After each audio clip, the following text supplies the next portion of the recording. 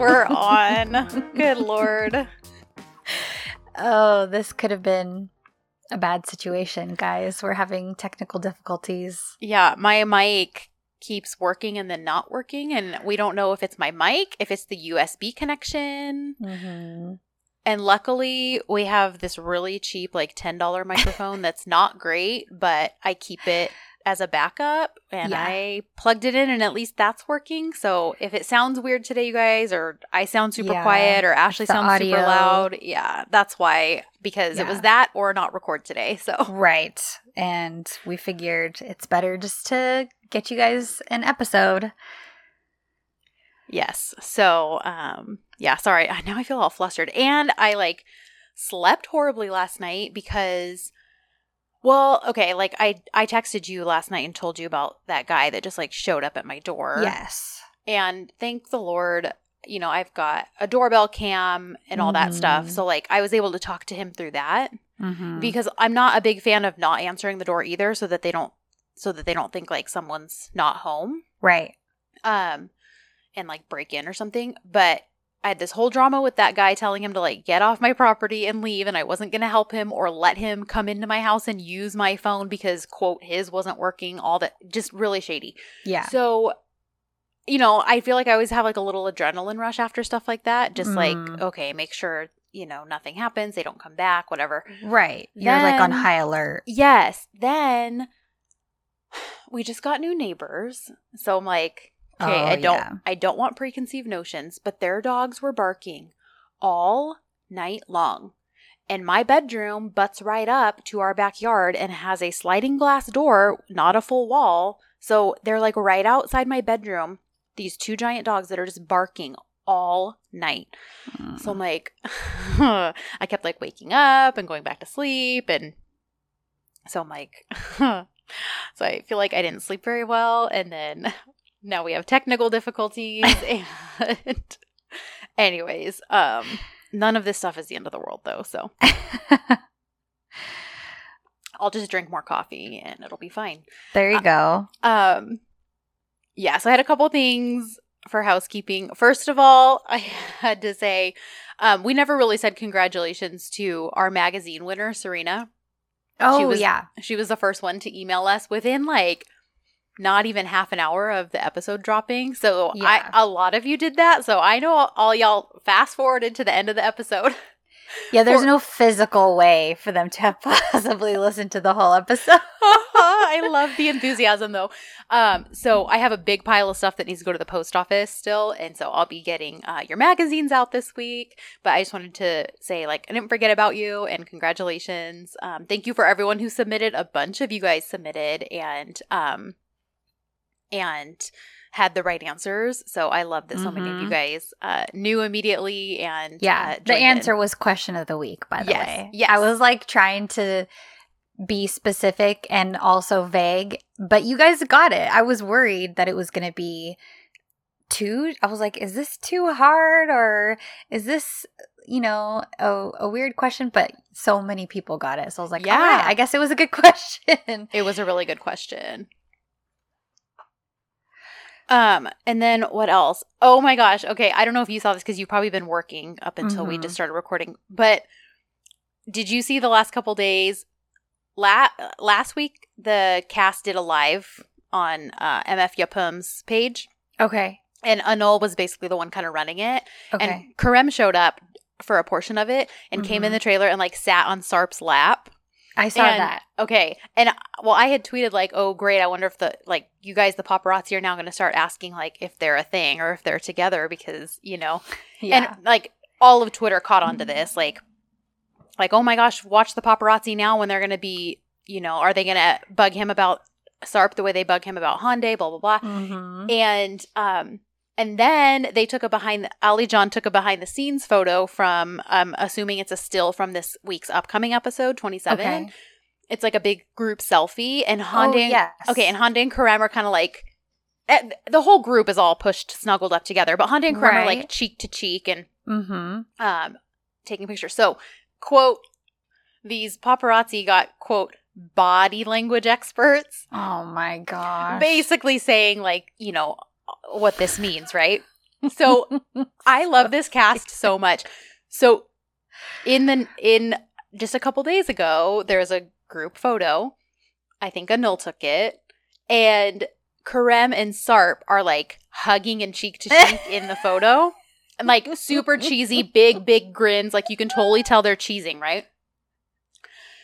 Ashley, this morning on Anil's Instagram story, they had a whole, it was him, Sarp, Karem, and Hyundai. Okay. Sarp was like pretending to do Karem's makeup in the chair, you know, as they're all sitting in the hotel that they're at because they're filming on location right now. And they had the paparazzi news on the TV, and they had that whole photo, like they had this whole thing, they were talking about it. The photo of Karem and Sarp. And like, oh yeah. And they're all watching it, and Hyundai's face is so funny. She's just like staring like, what the heck? And like Sarp and Karem are just like sitting in the makeup chair and watching it. And I'm like, they literally trolled the paparazzi and these morons fell for it. Like they're reporting on this. And then I couldn't understand everything that was being said in the clip from the news. Mm-hmm.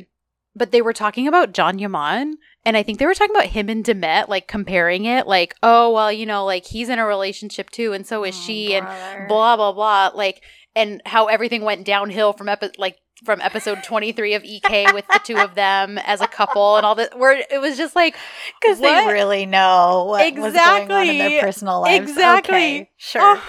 So I was just like, I just love that they totally trolled the paparazzi, and it worked. Like, yeah. Oh my gosh. So ridiculous. It was stinking hilarious. Good on them for like getting the better end of that situation though, because 100%. That has to be so maddening. Yeah. And anyway. Yep. I loved it. So I was like, oh my gosh, great. I have to tell Ashley about that because she's probably working right now and she's probably not going to see anything before we record, but so funny. I was like, bravo to them. So seriously. Anyways. So good. I think that was all my major. Oh, and I just wanted to say thank you to everyone who sends DMs, emails, all of that. Like, you guys are just really awesome. There are certain days because I was constantly checking them, and then I was just like, this takes too much time. Like, but I do want to try to read, what people send us. Right. And so I've basically been like, okay, there's going to be like 2 days a week that I really like sift through this stuff. That's a good idea. So just so you guys know, if you don't get an answer or I haven't, the message isn't marked as read, it's not because I'm ignoring you or anything like that. There's a lot of you and I love and appreciate it so much. Like, it blows my mind that this many people want to reach out to us on a regular basis. Yeah, guys, this is like Kristen's job. Like, this is, and I'm not being dramatic or facetious with this because you do so much on our social media and everything. Stop. No, but honestly, like, I could not do it. I would just get overwhelmed and then I wouldn't answer anybody. Because that is my coping mechanism.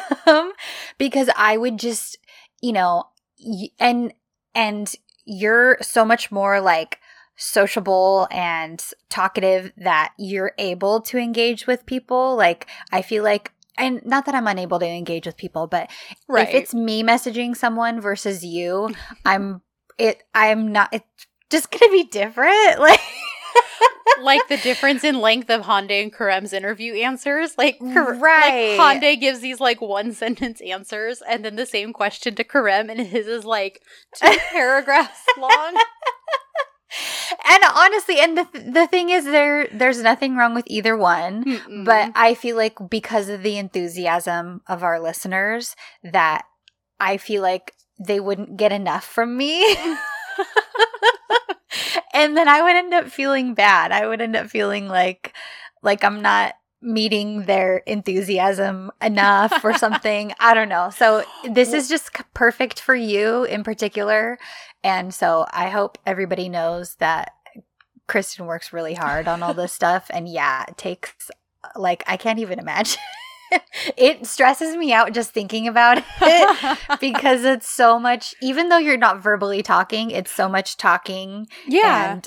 And that just, you're still using your brain to like engage. Yeah, yeah. And thinking about that, I'm like, oh my gosh, I'm already so tired. Well, but you also have to do that all day for work. Like literally communicate like that all day for your job that you're doing from home. True. I'm constantly emailing, answering text messages, phone calls. Yeah. Doing field trips and it's right. Yeah. And I coordinate weddings, you guys. So as you can imagine, I haven't really done that in almost a year because COVID. So I have a lot of downtime at home and mean, not that I don't have things I have to get done and responsibilities as an adult, but but you're not doing a normal 40-hour work week like I am, which is totally fine. And that is why it's one of the many reasons that you're perfect for that portion of this job. Yes, it just works. Yeah. So anyway, I know I always tell you thank you, but literally I am so thankful that you're the other half of this podcast team.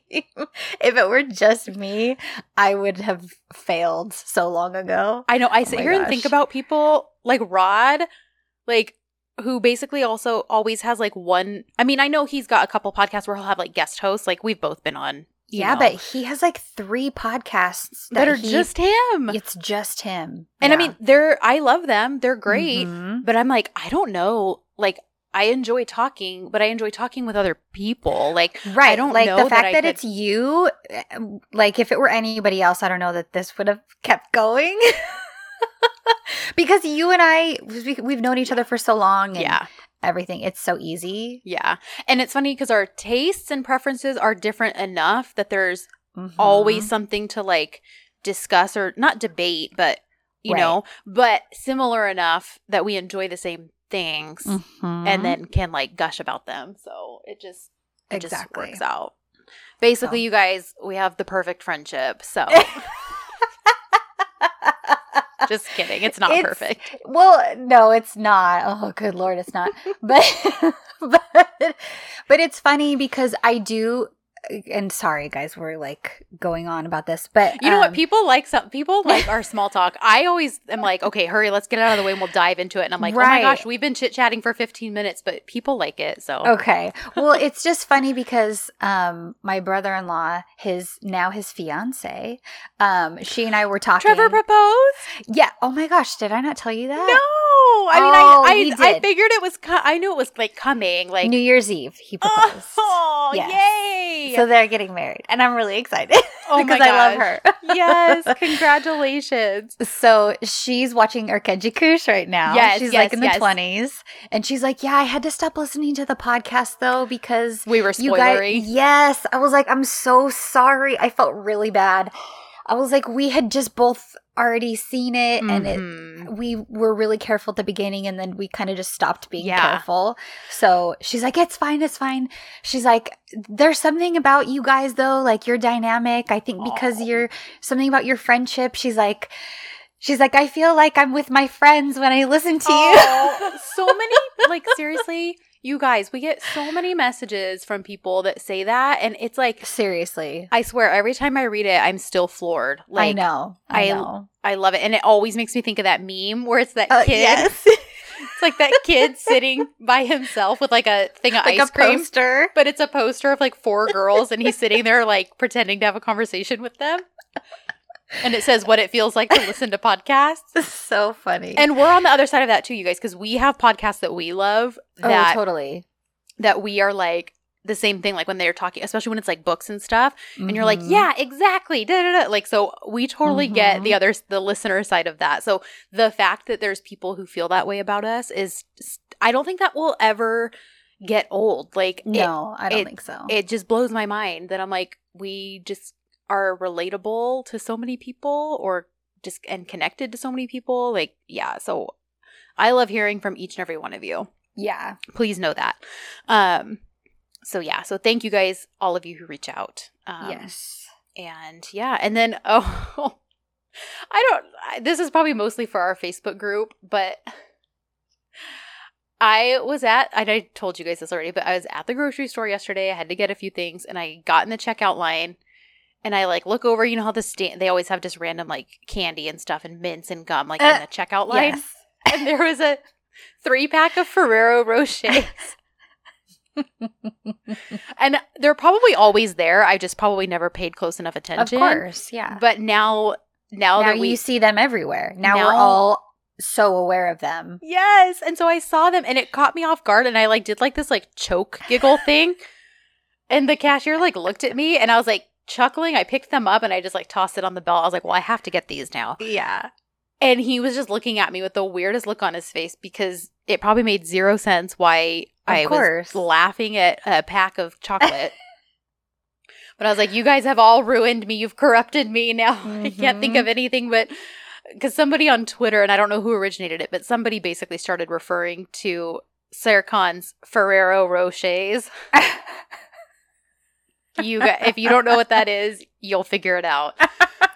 Well, I didn't actually see that, but one of our listeners, Crystal, did, and she shared about it in our Facebook group, and now it's just caught like wildfire, and we have like, so like one girl was like, I was at Costco and couldn't resist and bought like the jumbo pack of them, and like, so we all always share pictures whenever we are having or seeing Ferrero Rochers, and Moran even made a WhatsApp sticker that is 2 Ferrero Rochers, and it says Sarah Khan's Ballots. Oh my gosh. It was it because she made me a bunch of Carême stickers for my birthday for the app, and that was one of them. And I'm like, oh my gosh.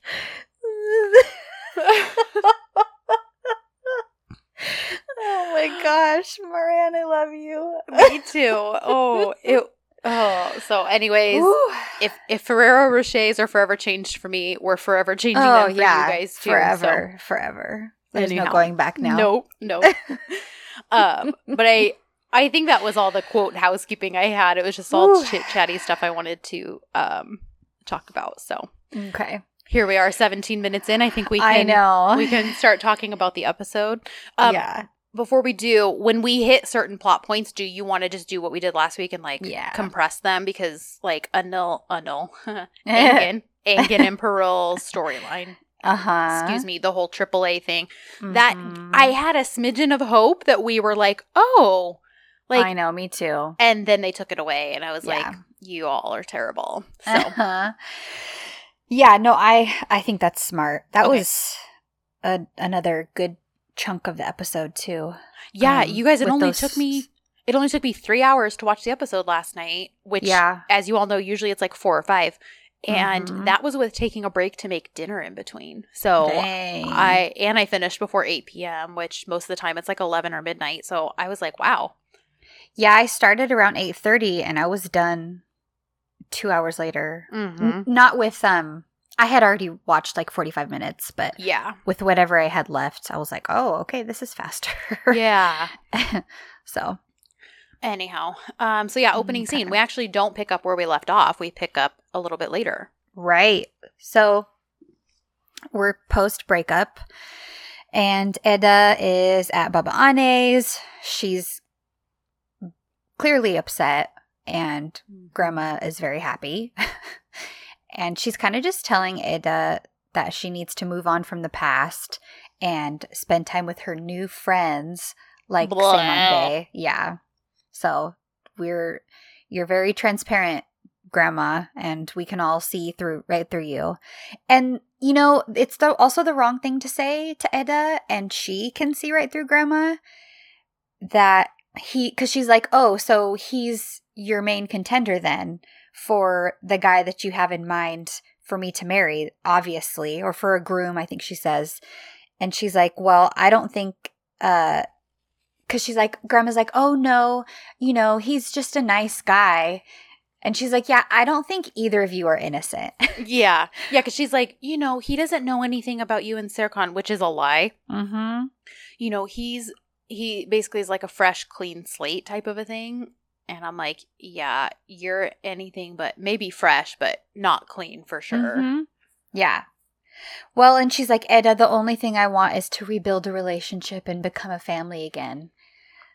But it's like, that's not what, like, I mean, I know we've probably beat this dead horse, but like, Aisha Ghul, the actual actress who portrays this woman, is great.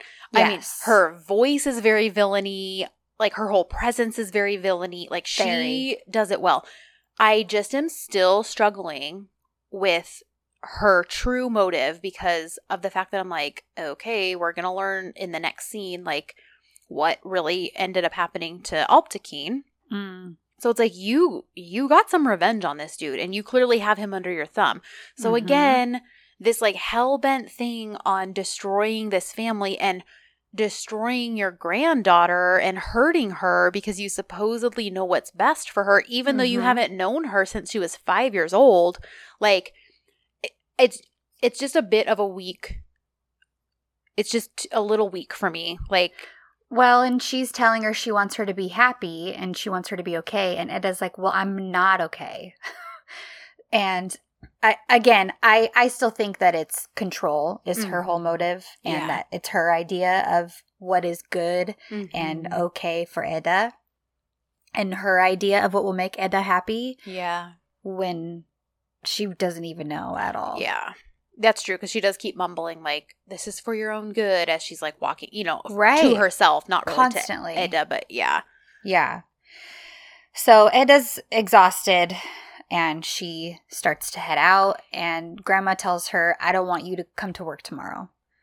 And she's like, it's time to put off this matter. And Edda doesn't really say anything. She just kind of is like, ugh, and walks away and leaves. So she hasn't technically agreed to not come to work. And we find out the next morning that she's like, screw you, Grandma, I'm coming to work. But yeah, so it's the next morning. And this is what you were talking about, right? With Idon and Serkan? Yes. So Idon is at Serkan's house, and he's basically like, I could have come to you, Mom. She's like, no, I was out. Like, I just wanted to check on you, that kind of thing. He basically is like, listen, I'm sure someone's messing with us because, like, of what's happening to Dad. And she's like, well, what's happening? He's like, he got 8 months for that, for his supposed counterfeit money or embezzlement, whatever it actually was. And Idon kind of is like, oh, really? Did he now in the Bahamas? Maybe I'll take my summer vacation there. And I'll, like, she's totally reveling in it. Like, that she's going to parade around in front of the prison and, all that stuff, which, hey, we love a petty queen, and especially towards him and what he did to her. So, like, I'm here for it. And of course, Serkan's kind of looking at her like, okay, Mom, that's enough. Like, and she's like, okay. Which part of me, I was like, no, like, not that I'm saying Serkan, I believe Serkan would be suspicious of his dad really doing counterfeit money because he's never done something like that before. But Plus, aren't they rich? Right. There's no reason. So I'm like, I could see him being suspicious of that, but not him actually, like, really truly defending his dad. Like, literally the last thing he said to the man was, I never want to see you again. I want you to leave, and I want to never see you again. Yeah. And he meant it. So I'm like, I'm not really on board with the whole he was, like, ready to hop a plane to the Bahamas to go help him, or even the fact that he's, like, telling his mom not to revel in the fact that the man who cheated on her is, kind of getting his, even if it was from a fabricated thing, like, right. Almost like, well, he's guilty of other stuff. Kind of like what Edda said, like, listen, it was wrong of you to do this, but if you think I'm going to cry over Alptakeen Bolat, like, you're wrong. Like, I don't feel bad for that man. That's more what I expected from him. Like, yeah, I know he didn't do this, but if you think I'm actually going to feel bad for him, forget it. Yeah. That's more what I expected from Serkan. But also, though, when it comes to parents, it's such a messy thing. Like, we can say one thing, and then when it comes down to it, it's like, well, that's still my mom, that's still my dad, and, so. Yeah.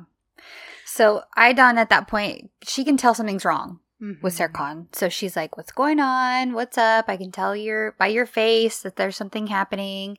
And so he kind of admits that it's Edda, and she is like, oh, I'll go talk to her because she's not really talking to me either.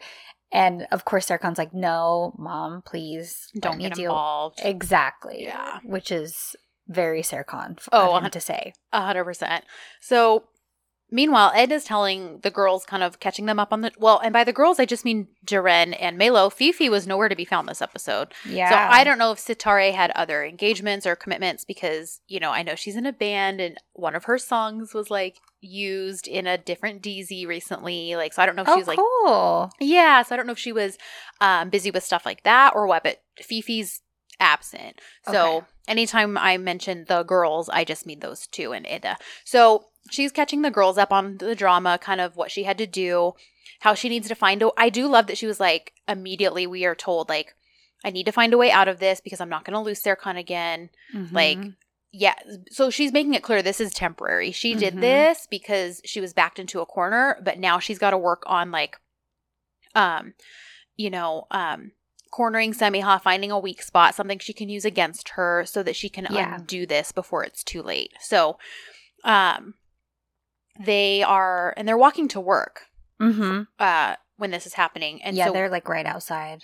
So as they're kind of chit-chatting, Serkan's car pulls up and Melo and Jaren are like, oh, you know, kind of under their breath, like, he's here, act natural, blah, blah, blah. And of course, Edda's like, wait, he's here? What? He's that? Like, listen, I love this scene so much. I actually wound up adding it to that chemistry thread I made for each episode.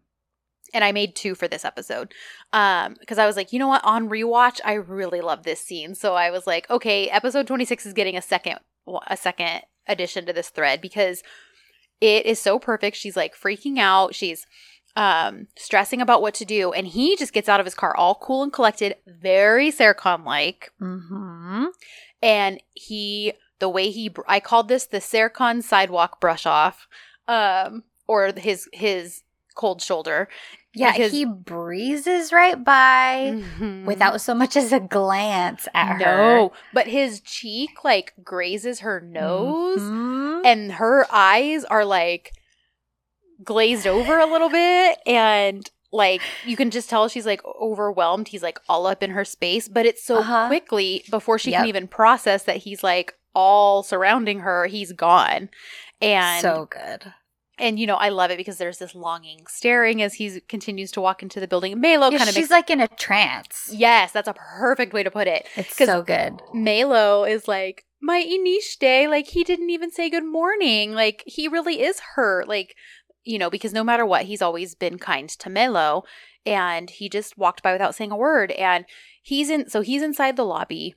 And I love it because Edda's like, wait, did he really just walk by? Was that Serkan? And they're like, yes. She's like, doesn't he smell so good? Well, and then when we see him inside, he's obviously not unaffected. Because he's like, keeps glancing out there and he's asking Layla, okay, what's going on? He sees Seyman because Seyman arrives and he's like, oh, what is that idiot doing here? He's all mad. And then he's like having Layla tell him everything that's going on as they're, quote, looking over this file together. Yes, I love it. I love Layla's like his perfect wingman with all of this stuff. It's so good. I totally agree. So they're doing that. Seyman and Edda chit-chat a little bit outside. He's basically kind of offering her a shoulder to cry on. Like, right. I know what it's like to be separated. And she's like, oh, clearly you talked to Semiha. I see. Like, well, you know. They kind of end that conversation and he walks in and Serkan and Seyman kind of have this chat in the lobby. You know, where Serkan's basically like, yeah, I know you're not actually here to see me. Like, and kind of this double talk, you know. And so they have a bit of a tense conversation and Seyman's like, okay, see you inside. And then I love it because Layla's like, Edda's coming in. And so then they start talking about this clause very loudly about canceling this clause, all this stuff until she walks by. And as she walks away, I love it because Serkan's like, okay, Layla, I need a personal favor from you. Which we don't ever hear what that is, but I assume it's just to keep tabs and or that what winds up being later, the whole construction site thing, because when Layla's like reluctant to tell Edda where he is, I wonder if they were kind of maybe setting that up too. That would make sense. Yeah. So, but like you said, perfect wingman. Like, she's she's awesome. Always got his back. So, yeah. And so, then, go ahead. No, go ahead. Just the whole, I was, from the live watch, well, actually, I didn't see this particular scene in the live watch. I didn't, because I was late because the summary ended so early. And God bless all of you who were like texting me like, Kristen, you're nowhere to be found and the summary ended. So I missed this in the live watch, but there are several scenes throughout this episode that during the live watch, I was like, okay, Granny's not buying this, right? Because the fact that I commend Edda for the way she didn't just like all of a sudden say, oh, I love you. How she was like, I considered what you said and it's not going to be easy because things are bad between us. Like, so Edda's performance was good because she wasn't just like all about Baba Ane. Because that would have been super suspicious. She does basically say, like, I do want to try, even though things are bad and it's going to be hard work for us to get there. Like, you're right. I do want to try for us to, like, get to know each other and be family. But still, Baba Ane being like, oh my gosh, that makes me so happy. I'm like, that's all I want. Of course. But I'm like, this woman's buying this? Like, I know. I don't think she fully trusts it either. Right. And I think we see that in this episode. Well, and I marked a couple times where we get clues before the big, almost final scene between them. Where I'm like, oh, okay, these are definite clues that she's not buying into this. Like, that she's also playing a game, that she's playing the same game Edda is. So, yeah, because, anyways. So, they kind of decide, yes, we're going to get to know each other. We're going to try to make things, build a bridge, whatever. Right. And then there's a meeting, right?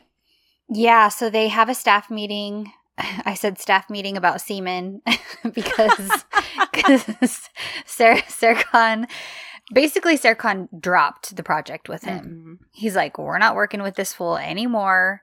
And everyone starts to kind of question him. Right. And he challenges Edda because even Edda, Ferit questions him. Engin, not Erdem. Engin is like, okay, well, why are we doing this? Even Edda is like, we already did all this work. Yeah. They just don't really understand. And he's like, oh, well, why are you so interested in, I know that you're still working with him or something like that. He kind of just challenges her with that. But essentially, he's like, I'm not going to work with people I don't trust. Yep. So that's his whole reasoning. And he has to kind of, he ends up basically telling them, this is my choice, suck it up. Yeah. Well, because Ferit, and I understand. Oh, me too. If I were Ferit, I would feel the same way. Yes. So I'd be like, this company is bigger than your jealousy or whatever you're using to make this decision. Right. And so I applaud and agree with what Ferit said, but I also agree with what Serkan said because I think they're talking about two different feelings. Because Ferit's like, this is a business. You can't act on your feelings. Like, and Serkan says sometimes it's necessary to act with feelings, not logic. And while, yes, that is true with matters of the heart and with business, I don't think he was referring to his feelings for Edda. I think he was referring to his gut feeling of just, there is something about this dude I don't trust that goes beyond Edda. Like, well, and we find that out later, too, when him and Ferit finally sit down and have a full-on discussion about it. Yes, and I love that they did that. I love that they did that. Like, I am just so here for this. Like, well, and I think Serkan could see and could tell how upset Ferit was because him and Jaren end up getting in a fight about this. Yeah. And Ferit is like thinking that Serkan is basically mismanaging this company and Ferit is a partner now. So, and as a businessman himself. So exactly. He does have not just a stake in this, but a leg to stand on too. Yeah. So when they do finally have that conversation and Serkan is like, look, I know what you're assuming, but this really isn't it. It's about Seaman himself. I just have issues with him. I don't think that he's right for us to work with. And this is also, if you think about it, this is nothing that Serkan has never done in the past, especially early days Serkan, where he would just make decisions and it's like, sorry, deal with it. Yeah. Yep. So, this whole thing was really interesting, and I was glad that Serkan took that stand with separating the company from them. Stupid brown-nosed Balja, she was, that like so irritated me during this meeting when she cuts in and she's like, Serkan Bey is the captain of this ship and we should just trust him to steer us in the right direction. It's like, oh, shut up. Like, you've known him for like 3 days. Hush. Oh, it was. Oh, I could not stand her this episode. I mean, we can never stand her, but this was especially. I don't know what it was this episode. I was like, I'm sick of her stupid face. I'm sick of her stupid voice. And guys, I'm not talking about the actress. I'm talking about Balja herself. Yes. It's like, I want her gone. Yeah, the actress is clearly doing her job if this is how we feel about her. So definitely. Yeah. Definitely. And it's funny because one of the girls, oh my gosh, you guys, if you're not following, I think her handle is the Black DZ on Twitter. Oh, the Black and the DZ? Is that what I think that's what her name is, the Black and the DZ. Okay. I think her actual handle is just the Black DZ. Okay. Oh my gosh. She is so funny. I'm sorry. I don't even know your actual name, but it doesn't matter. You are stinking hilarious. She posted something last night and was like, I love how committed this fandom is to not actually calling Balja by her name. We all have these like nicknames for her. And people were like quote tweeting with all the different things they call her. And because, my personal favorite is Bunny Boiler, and she especially cements that status this episode. Oh my gosh. Yeah. I like Ball Crap. That's my favorite. Yes, Ball Crap. Baklava is another one. Barfa is a widely used one. Yes. There was another one that somebody had. I should have written it down because it was really funny. And now, of course, I can't think of it. But anyways, just go follow the Black DZ, you guys. She is a delight and hilarious. And I just adore her. So she tweeted us and was like, I think sometimes people accidentally tag me when they mean to tag you. She's like, I think they think we're like affiliated. And so she was like, guys, don't affiliate them with my hot mess. Like, and I was like, listen, that's so funny. I love your hot mess. So she just cracks me up. So anyways, I that's was awesome. like, I want to give her a shout out. So anyhow, so basically the meeting's kind of excused, and Baba Ane winds up signing off on it because Edda asks her to. Like, listen, we've hurt him. I think this is the least we can do. And at first I was like, Edda, why are you, like, you're trying to convince your grandma of this, desire to be a family with her. But it also wouldn't be logical for her to just pretend all of a sudden her feelings for Serkan are gone just because she broke up with him. So I was like, okay, you know what? No, this actually makes sense that she's not pretending that they aren't there. So her just saying, like, we hurt him a lot. Can we at least just give him this to keep him calm? Right. So it doesn't build up and get worse. So Baba Ane winds up signing off on it. And under one condition. Oh, yes. Under that one she condition. Continues to work with the Dub King. Yeah. And so Edda has to keep working with him and doing the landscaping for him. Okay, so I almost took a screenshot of this to make a meme out of it, because when Baba Ane's like, yes, he really loves your landscape, I was like, yeah, I'm sure he does. Yeah, we all know that's true.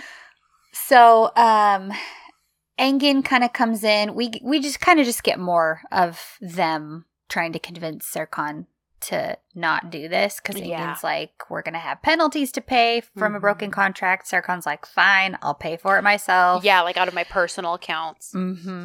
Farid argues back and makes points about Serkan, like you had said, not acting on his emotions. And then, they get that all fixed. And then we do a switch over to the Bolats, right? Yeah, okay, let's just talk about this. Aidan is getting ready to go out for a walk because she stalked Alexander's social media and knows where he works out, so she's just going to also happen to be working out and doing sports. Yeah, just a little light stalking, guys. That's not desperation at all. And again, I know we talked about this last week. Ifer has been bugging me for a long time, so she's a whole other story. But Ifer doesn't know which way is up. No, she does not. she doesn't know who she is. She No. doesn't know what's going on with anybody. No. She's just in her own little world. Yes. And Idon, I'm like, this doesn't make any sense. Your divorce papers are barely, like, filed. Excuse me. And suddenly you're, like, gaga over this chef. I don't like this. I don't like this triangle thing. So here's basically what it is. She and Ifer are basically doing the exact same things this entire episode. They both have planned to, like, meet Alexander where he does his sports as a, quote, coincidence. And, so they all three wind up at this. It's not, oh my gosh, I don't even remember the name of the sport they're doing. It's Aikido. Aikido, thank you. So, Which is Japanese. Yes. And so they wind up doing this together. He's kind of giving them pointers and, like, all this stuff. They wind up having to, fight each other, but it turns into this, like, middle school hair pulling thing. Yeah, it's very adolescent. It's very childish. It's very stupid. And I don't like it because it's reducing these two women to, like, just these sniveling petty teenagers. Yeah. And it's just like, you know what? They're both better than this. Like, Ifer has needed some calibration for a while now with her character. I've been sick of how against Serkan and Edda she is, because at this point she really doesn't have a reason for it. Like, all of her issues tend to be with either Idon or Alptekin, and she knows the whole story on why Serkan wound up hurting her, and doesn't hold him responsible for the fact that, his dad is the reason that her brother and his wife died. Like, right. So it's like, I don't really fully get her whole thing against them. I really, really don't get it when it's very clear that she and her mom are in agreement about that. Like, where I'm like, shouldn't it be a giant red flag to you that if you're in agreement with your mother about something, something's wrong? But she's just so focused on her little world of Alexander. And it's just, and I'm not against either of these women finding love at their ages. I think that's a great story to tell, but the way they're telling it is being done very poorly. Like, yeah, I agree. So basically there's a bunch of situations like this. They keep winding up in the same position, same location as Alexander, whatever. At one point, Alexander's at the nursery with both of them and tells Ifer he needs a single red rose. He goes on and on about this special person it's for and how all this stuff. He loves them like family, blah, blah, blah. Right. So it's, kind of become clear to them that, oh, he's got a woman he's after, so he really isn't trying to, like, make something happen with either of us. Like, so I had hope because they both wind up stalking him at this restaurant to see who he's going to give the rose to. Yeah. And I was like, oh, we're going to see that he's on a date or something like this. Yes. And this will all end. Yes. And the fact that they both were, that Idon's like, look, can we acknowledge that we're being childish about this? Like, we're both chasing after the same man. We're like, so they have this conversation about how juvenile it is. And I'm like, oh, thank God we're going to be moving on from this. But then as it turns out, this dude's only giving a rose to the waitress of the month. He gives an award out every month, like employee of the month, basically. But he gives a rose to whoever it's for. And so... And this girl has won like 6 months. Yeah, she's like a great employee. She's awesome. She's wonderful. So clearly what he was referring to was not a romantic love or appreciation for this mystery girl. It was boss employee. So then they're right back where they started. They're like, oh, so he's still up for grabs. Here we go again. And I'm like, okay, can we send this dude back to Yasak Elma or wherever he came from? Like... Seriously. I'm done with it. I was excited for this when it was just him and Ifer corresponding via, like, text, Instagram. Yeah. But I don't like what it's turned into, and I'm done with it. I'm done with it. I don't like what it's made Idon. I don't like what it's made Ifer, and that needs to go. Yeah. Because... So that's... Go ahead. No, go ahead. No, because then we move on, if you want to talk about this next, quote, kind of almost triangle. Yes. This is how you do a funny, like... love triangle. Yes. So Erdem is kind of annoying Melo and Layla, and then Tahir comes in, and this sparks Erdem and Tahir pairing up and Melo and Layla pairing up because Layla likes Tahir, but Tahir likes Melo, and they're both going to the subsequent buddies to try to get a spark. They keep talking about this spark. We need to get a spark between the two of you if this is going to work. Because Melo doesn't want Tahir, but Layla. She's so annoyed by him. It's so good. She's like the way Fifi is with Erdem. It's so, but in her Melo way, and it's stinking adorable. Yes. Just the fact that she chopped her hair off. Like, oh my gosh, I love that. I'm guessing the actress just cut her hair anyways. And they probably just wrote it in. But I love how they wrote it in. Yes, because he's like, I love a woman with long hair. And then she's like, I'm chopping my hair off. And then she does. It's so good. Guys, that's so something I would do. I know I'm more the Melo, but you're right. That is but that's doing something like that. Like, oh, you like like long hair? Well, say goodbye to my long hair. Yeah, I'm more like, oh, I just went through a breakup. Let me go drastically change my hair. Like, yes. Although I've done the same thing. I got a nose piercing and yeah, anyway. So this starts a whole series of them trying to get the other one. They're each trying to set each other up with a meet cute situation. Yes. That's basically what they're trying to do. They're like, it's going to be like the movies, and then this is what always happens. So we get some situations where it's funny because they kind of start this at the beginning. Yes. And then we don't see it for a long time. And then it's right at the end too. But they each kind of have their own qualifications for, well, if you do this, I'm only going to do this for you. Like Erdem's like, fine, I'll help you if you get information from me about Fifi. And Tahir's like, okay, I guess I'll do it. And Melo, geez, her qualification is that she wants to get Erdem fired. She is out for blood. She is. I was like, dang, Melo is savage. Well, and I love that Layla's like, I don't really want to get him fired. She's like, but I really do want a chance with this guy, so I guess I'll try to help you find whatever evidence. Like, I love that she has a bit of a moral crisis with it, but not enough to disagree with it. Exactly. So they, they tell each other. It's all just kind of ongoing. And then the way that it all ends up at the end of the episode is Melo's giving Layla lessons on how to knock into Tahir. And then, I dropped this file. It's basically a parallel of what Jaren and Farid did, where it's like, oh, hey, let's recreate our meeting. And they did that all cute. And so Melo's trying to do that with Layla and Tahir. But Erdem totally hijacks ruins. it. Yes. Well, he hijacks it because he hears them talking about it. So right when Tahir is about to knock into Layla, Erdem yells for him and then whisks him off so that he's not around the girls. Then later on, he shoves Tahir into Melo. Okay, so before he does that, though, they're having a whole conversation about it because Tahir's like, that's not really how this works. That's how movies are. And he's like, listen. He's like, the girl is always the one holding the file. Why am I holding the file? And I love it. And this was a little hint about the end of the episode. A little foreshadowing. Because Erdem's like, listen, this is 2021. Like, what does he say? Like, men can be the ones to hold the files and drop things. Women propose. He lists off all these things. He's like, it's a new age. Yes. And so I love that he does that. And then, so Melo's coming and then he just shoves him out. He shoves him. And Melo's like, what the heck is wrong with you?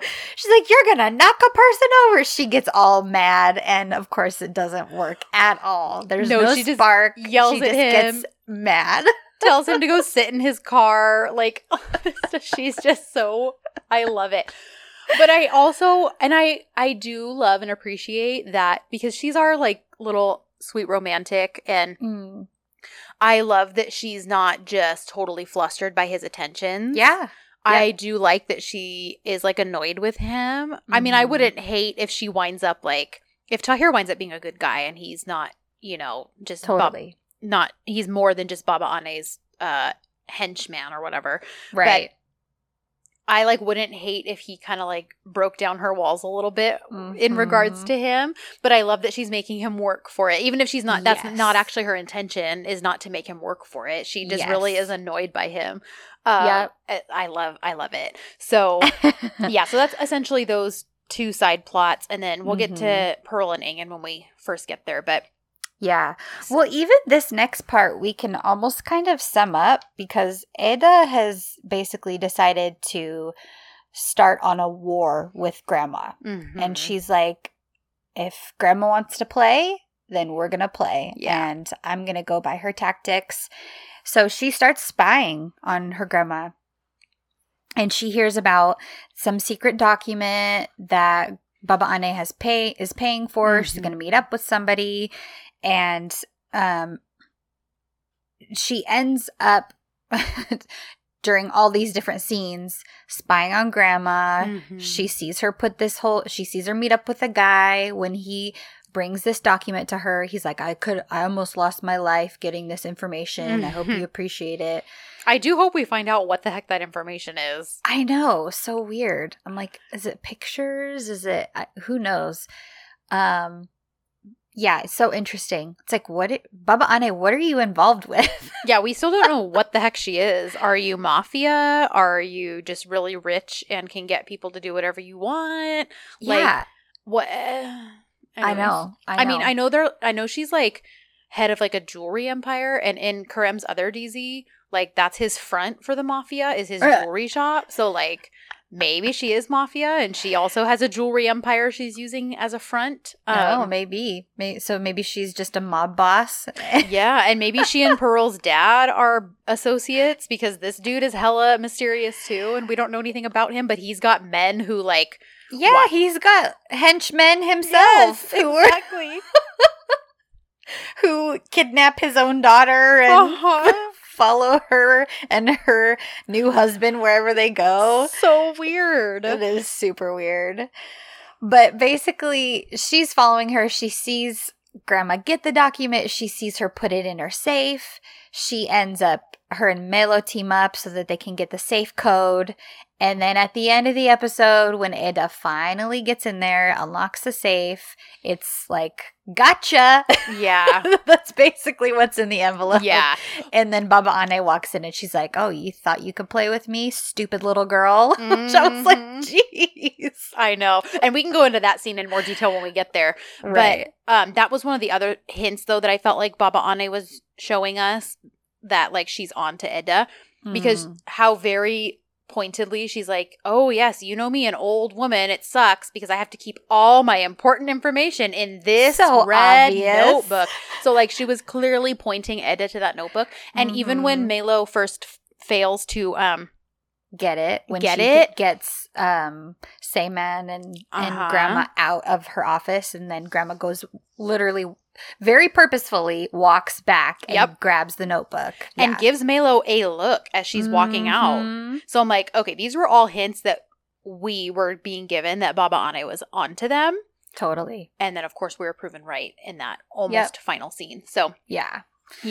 So that's that whole thing. And then Engin and Pearl have Engin's like, hey, that car was at our house this morning. Now it's outside here. And he's kind of fixated because he keeps seeing it all throughout the day, different times, different day. Well, what it boils down to is that it's Pearl's dad's employees, whatever you want to call them. And she kind of gets them to stand down for a minute. And when she texts her dad and is like, call back your watchdogs, please. But then he's like, well, I'm going to come see you. I want to meet your husband. I'm coming to your house tonight. And then so she's like wigging out because they're just, you know, in their comfortable environment, like not really in a position to like be introduced, especially because clearly this dude is a lot of baggage for Pearl. So she's trying to procrastinate that meeting as long as possible. And her stress and freaking out because she won't really tell Engin everything. So he's kind of misinterpreting all of her stress as like, oh, she wants me to be romantic. Like, so he kind of makes this whole like little charcuterie board thing, which I was like all about. And he like puts on his little short robe, like basically like, oh, you wanted sexy times. Like, I get it. I hear you. And she's like, no, Engin, that's not what I, like, this is very sweet. But, you know, and then Erdem winds up showing up and ruining the moment. Because earlier in the day, he had walked up to them and they were fighting about it. And they're like, later! They both yell at it. Yeah, so he's like, you offended me, but I see you wanted to make it up to me with this beautiful meal. Like, you guys are the best bosses. Like, it's just classic Erdem, and it's ridiculous and hilarious. So Baba winds up texting her like, oh, I have business, so I guess I'm not coming to your house tonight. So it's put off for another day. But by the end of the episode, his little henchmen show up and are like, Pearl, your dad wants to see you. And she's like, no. And then she turns around to walk away. And then another little henchman is like, Pearl, Hunnam. And she's like, fine. And then gets in the car with them and they leave. Yeah. So she's gone. Yeah. We don't know where she is. We don't know where Pearl is. Pearl Narade.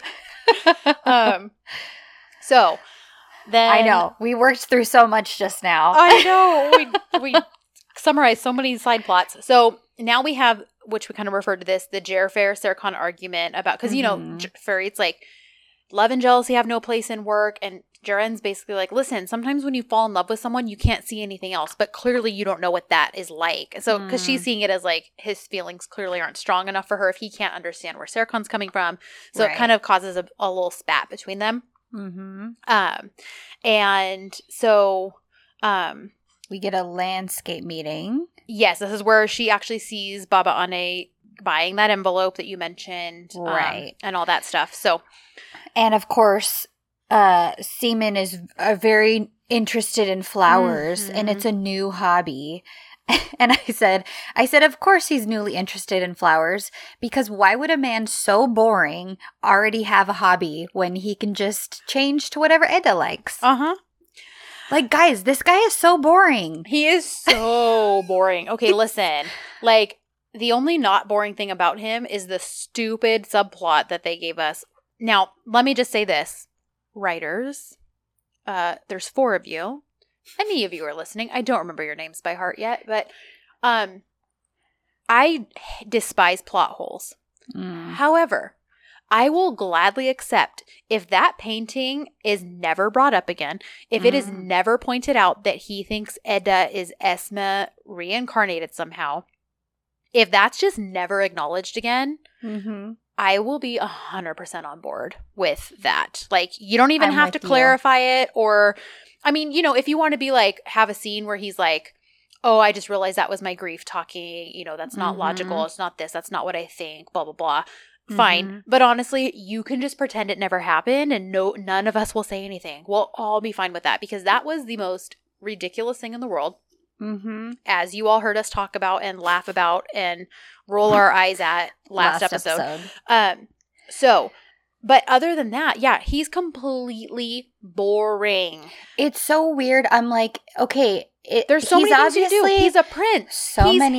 He's obviously not supposed to be a legitimate, you know, challenge to Serkan, because he's just the most boring, white bread, bland character that we've ever seen. F.A. was way more interesting than this guy. Yes, like if this guy came in with F.A.'s like air about him, then he doesn't even have any charisma. No. Like, and the dubbing doesn't help. I'm just like, listen, he's just like a non-entity. And I like his voice. There.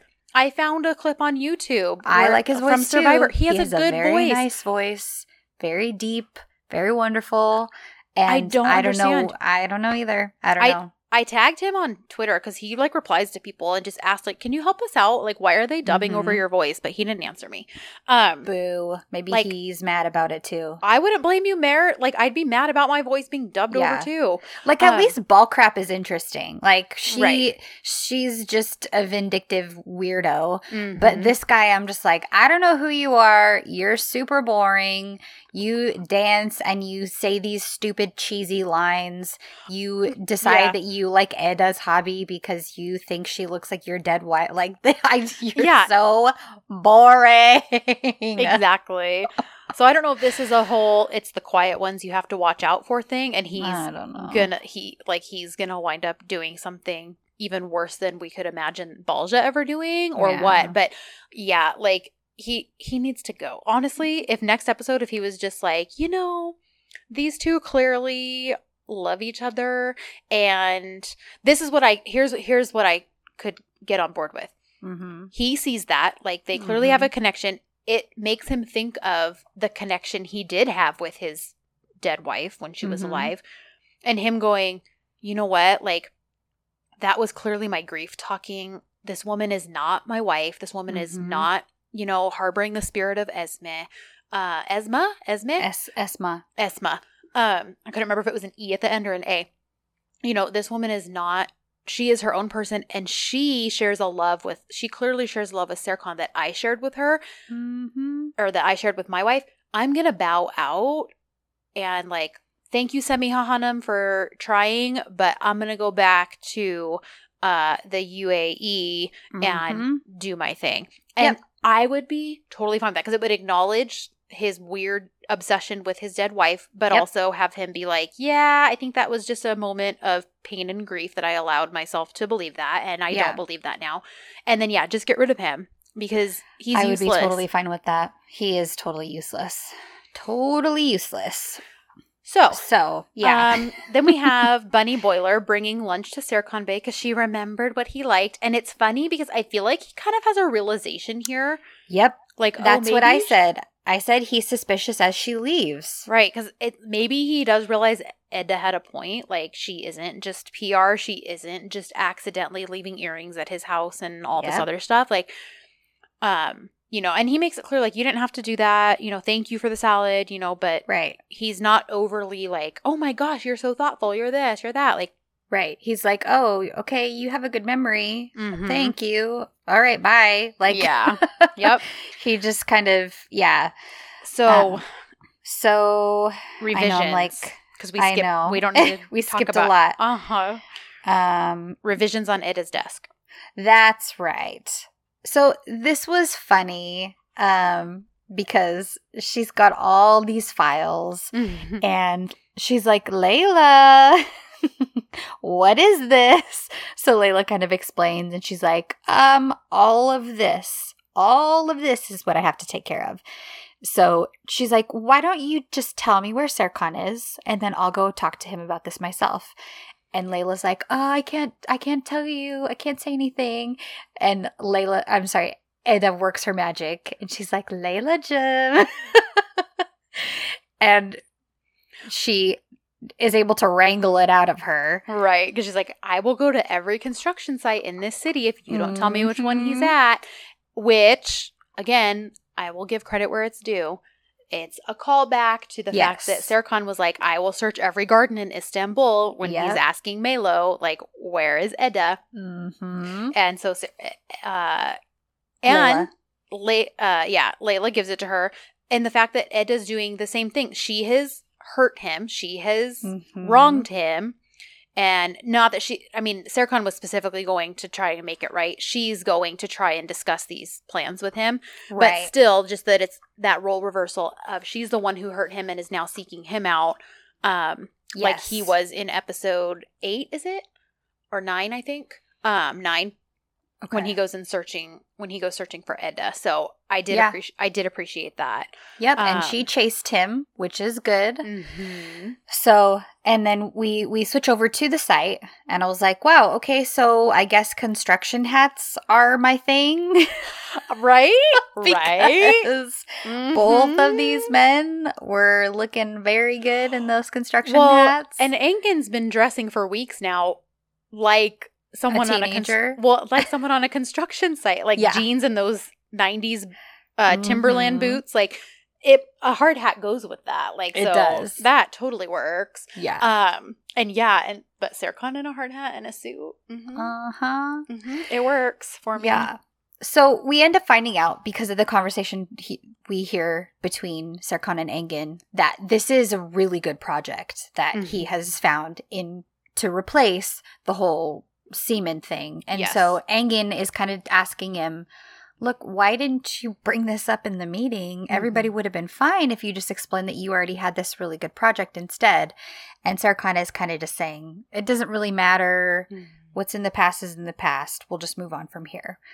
So Engin invites him out to grab lunch, which I thought was funny because I was like, didn't him and Pearl just go get lunch? But he's like, hey, there's a restaurant close by. Let's get some coffee and eat and talk. And Serkan's like, I'm out of sorts. You can go without me. I'm just going to stay here for a bit. Yeah. So meanwhile, we get a quick over to Balja and Semiha kind of continuing their nefarious plans to keep them, like, you know, because Baba Ana is basically like, listen, yes, we separated them, but we need to keep them that way. So our work's not done. Like, and Paul is just like, don't worry, I've got this, blah, blah, blah. Yeah. And so I do love that Edda shows up at this construction site. She's clearly winded, and I love that she took the stairs, that she's not all of a sudden, she rode an elevator once with Serkan, and now she can ride elevators all the time. Right. So she very clearly took the stairs because she's like, of course you'd be up on this floor, like when she finally gets to him. And he's kind of laughing, you know, like, well, what are you even doing here? Which clearly he was testing to see if she would show up and come after him. And, you know, so they kind of, she's like, she is like, what does she say to him? Like something, oh, you're in love with your new project, basically. Like, you must have fallen in love with your new project. And he's like, this is a place where I feel good. And she's like, I used to have places like that. And he's like, yes, I know. You among your flowers and me among concrete. I should have known from the get-go that we're different people. And I really appreciated that line. Me too. Because they are very different. Yep. And she really is the flower that sprouted up, you know, through the concrete of this man's heart. Like, you know, and we all know how, like, it's amazing when you see plants in life growing through the cracks of cement. Like, that's no easy feat. Like, it's cement. Yes. It's not meant to, that's not even a ground it's meant to be fertilized in. Like, and so I did like the layers of just that being said. Yep. Because it really does encompass who they are. Right. Totally. Yeah, because he's talking about people fighting for their happiness and how after this building is finished, there will be more people living in it who are fighting for their happiness. And he says, I paint to make people happy. I create something, but I myself cannot be happy. It's strange, which is so sad. But so true. Like, his heart has taken a beating. So much. Like, that is my... I won't say it's my one problem. I have a few. But, like, I don't like that it was never acknowledged. Like, she broke him last episode. She broke him. Yeah.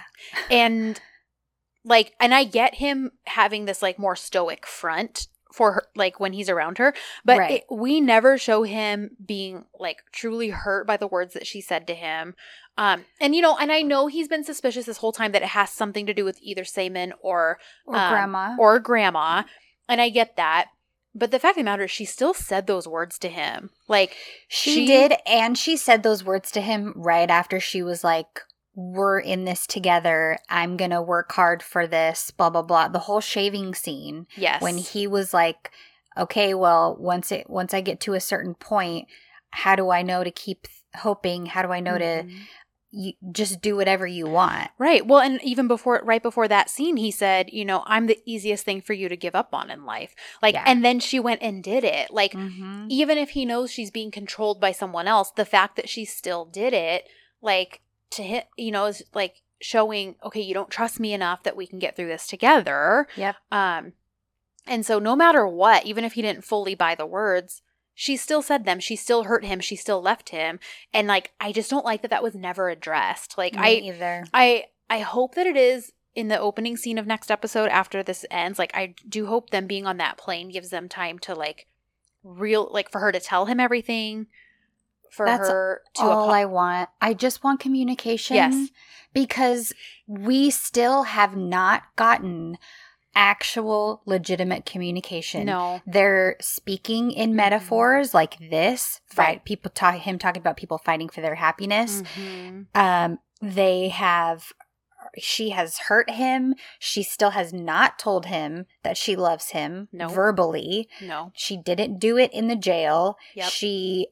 We're getting all of these things not happening. Yeah. And even in this episode, she's like, I'm not going to tell you. I just need time. It's like, oh, I'm sorry. Why? Yeah. Well, why can't you just say what's going on and explain and then say, hey, this is why I need you to give me time. Like, it's very upsetting to me that there is no talking happening between them. I agree. There's talking, but there isn't talking. Yeah, there's talking, there's not communicating. Just like when he's like, yeah, I hear you, but I don't feel it. Like, it's the same thing.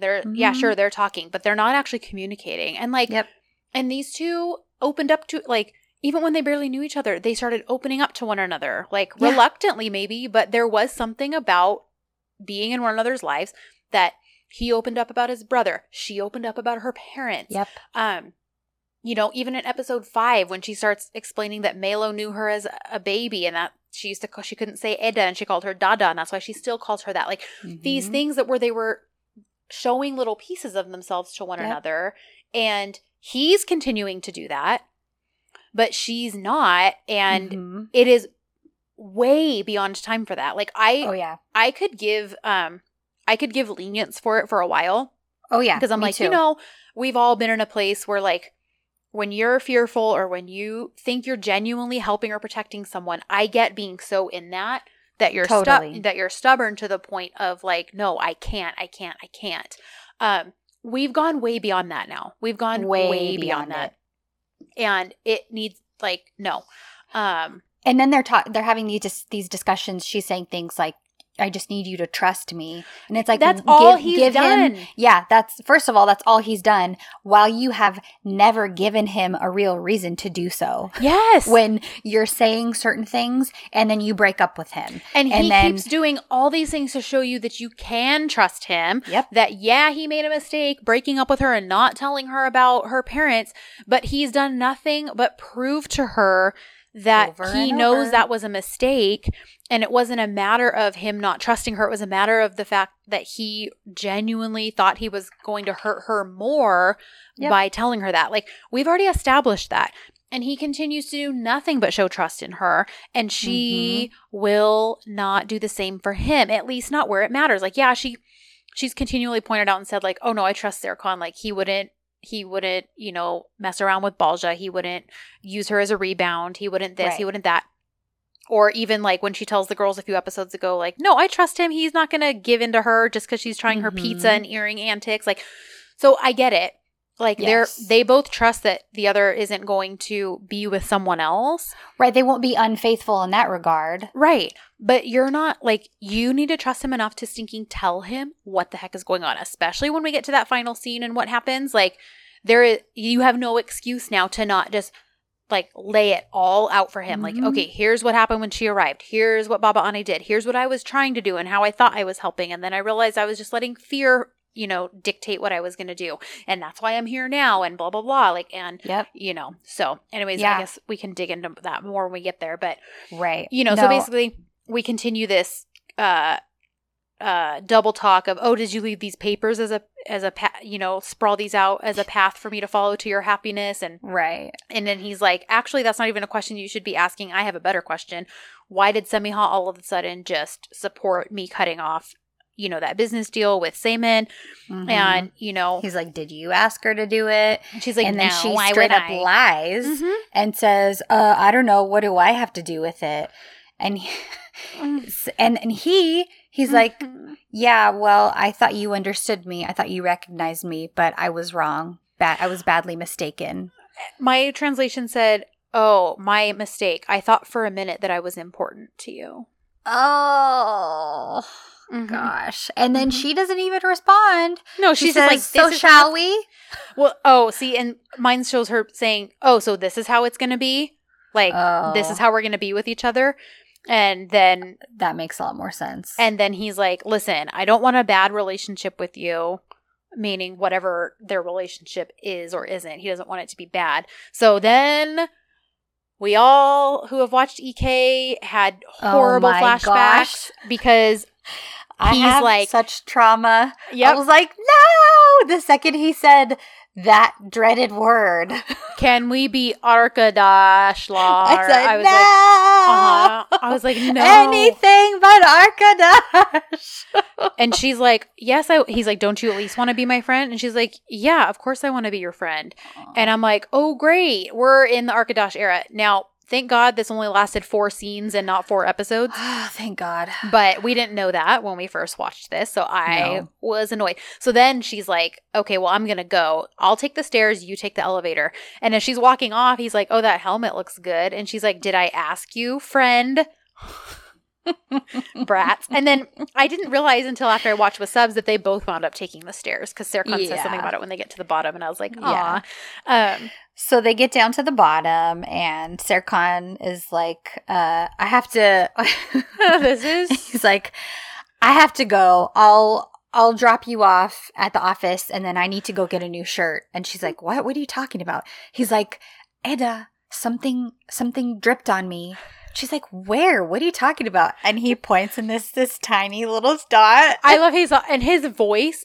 It's so like, oh my gosh. He did it so well because he's like. He really did. Burada Eda. Like almost like a little kid. Yeah. Like, look, it's huge. Can't you tell? I have to get this disgusting shirt off of my body. And she's like, Serkan, it's microscopic. What are you even talking about? But she's like, all right, whatever, Mr. High Maintenance, you can drop me off. But as we then learn, that whole scene was fabricated just for him to need to go to that tailor. Yes. Because then he runs into Seaman at the store, and, you know, they have an awkward conversation. And then Seaman's like, oh, I'm buying a gift for Eda. Do you think she'll like this scarf? And he drops the bomb that he's still working with Eda. Yes, like, you know, because she's still doing the landscaping for me. And Serkan's like, what? And he's like, oh, she didn't tell you? And he's like, well, we have so many things we're working on. She probably just didn't get the chance. Like, and then he shows her that scarf, which is, I love it. It's, because Nestle just started a new company. So, and she has things like scarves, and it's like, that's what it mostly is right now. And so it's one of hers. It's one of Nestle Han's designs. So I thought that was really cute that I was like, oh, that's one of Nestle Han's scarves. So he pulls it out and he's like, do you think Eda will like this? And Serkan's like, and then the scene just ends. Like, yeah, very abrupt. Very abrupt. So then we get more aged Eda. Yeah, just more plans. This is when they plan to break and enter.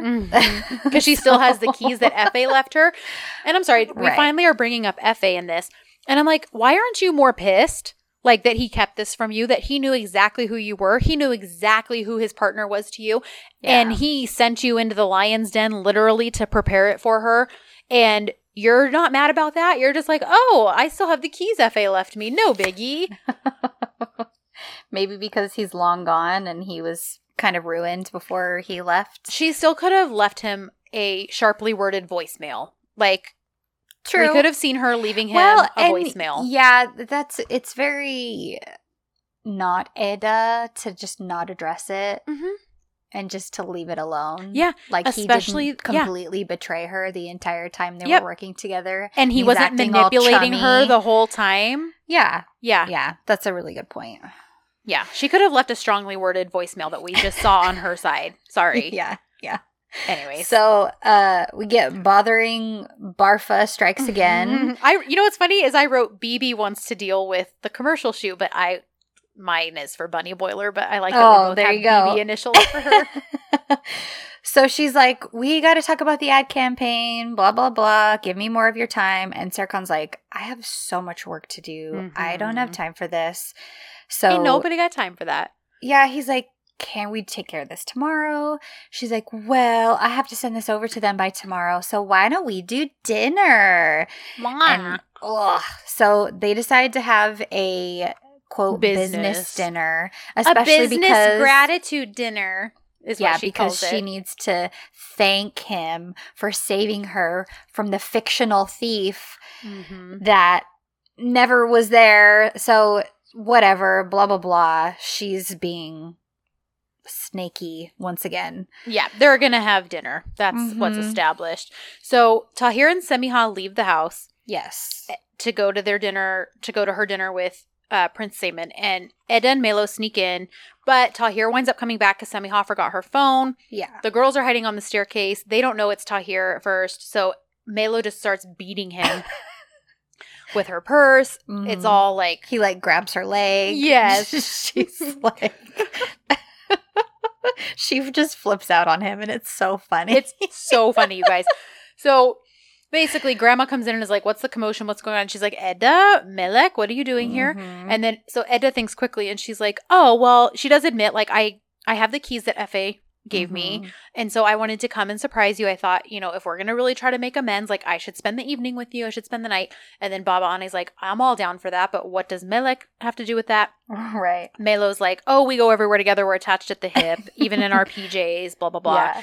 And basically Baba Ane's like, yeah, no. Edda, you're going to come to dinner with me now that you're here. And Melo, I'm not leaving you here in my house by yourself, so you can, you know, nope on out of here. Yeah, Melo's like, just drop me off somewhere on the way. Anywhere.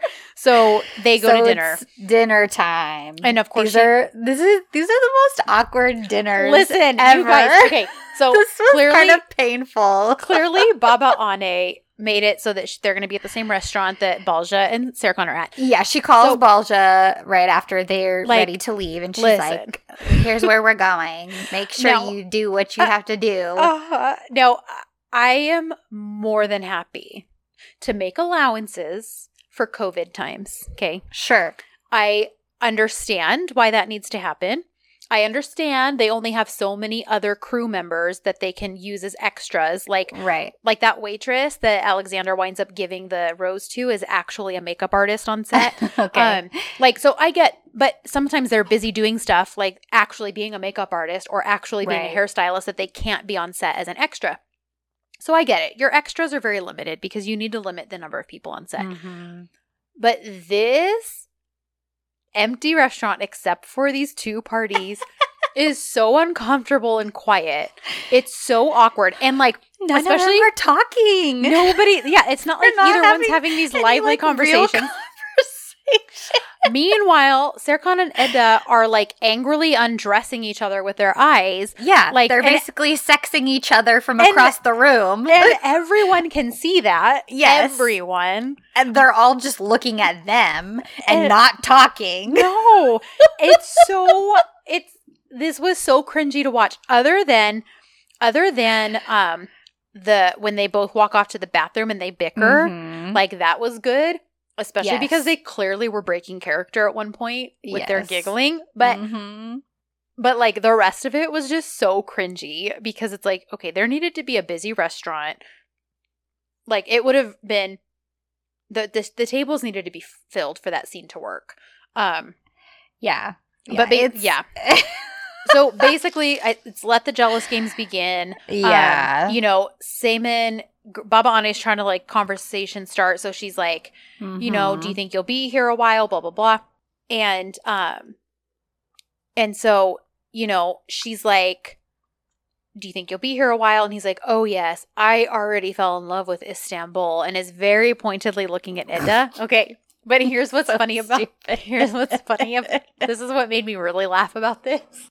I wound up making a meme about it. Because I took a screen grab of when Seaman is saying, I already fell in love with Istanbul because Kerem was recently interviewed by the paparazzi on set, which, let me call out Sarp and Anil for just leaving him like that. They were like in their car right next to him, and he's like, Gel, like come out and talk to them with me, and they're like, see you later, and they like have their driver and they just leave him to the lions. So these guys are interviewing Kerem, and of course they're like, hey, all those photos, all this closeness, blah blah blah, with of course like all the Hyundai stuff. And he's like, listen, I don't know what to tell you, like we're working, we're close, we care about each other, like we're friends, we're this, we spend a lot of time together because we're on set all the time. All the normal answers that he's going to continue to give because people need to stop asking questions like this. Because as much as we might want to speculate or hope, it's none of our business to ask him these questions. But these, quote, journalists don't have, creative thinking skills, I guess, and don't know how to form an interesting question. So they're like, okay, well, then I guess we're concerned because is your heart empty?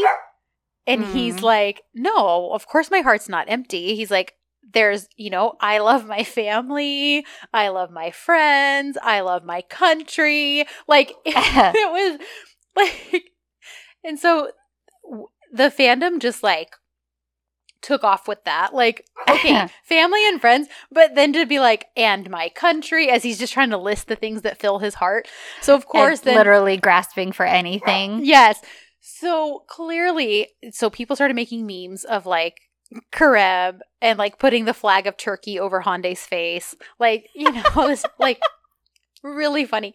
So I took that screen grab of Saman saying, I already fell in love with Istanbul. And I was like, paparazzi, Karem, is your heart empty? Karem, I love my friends, I love my family, and then that picture where it says, and I already fell in love with Istanbul. Oh my gosh. Anyways, just funny stuff. But yeah, so it just made me think of that.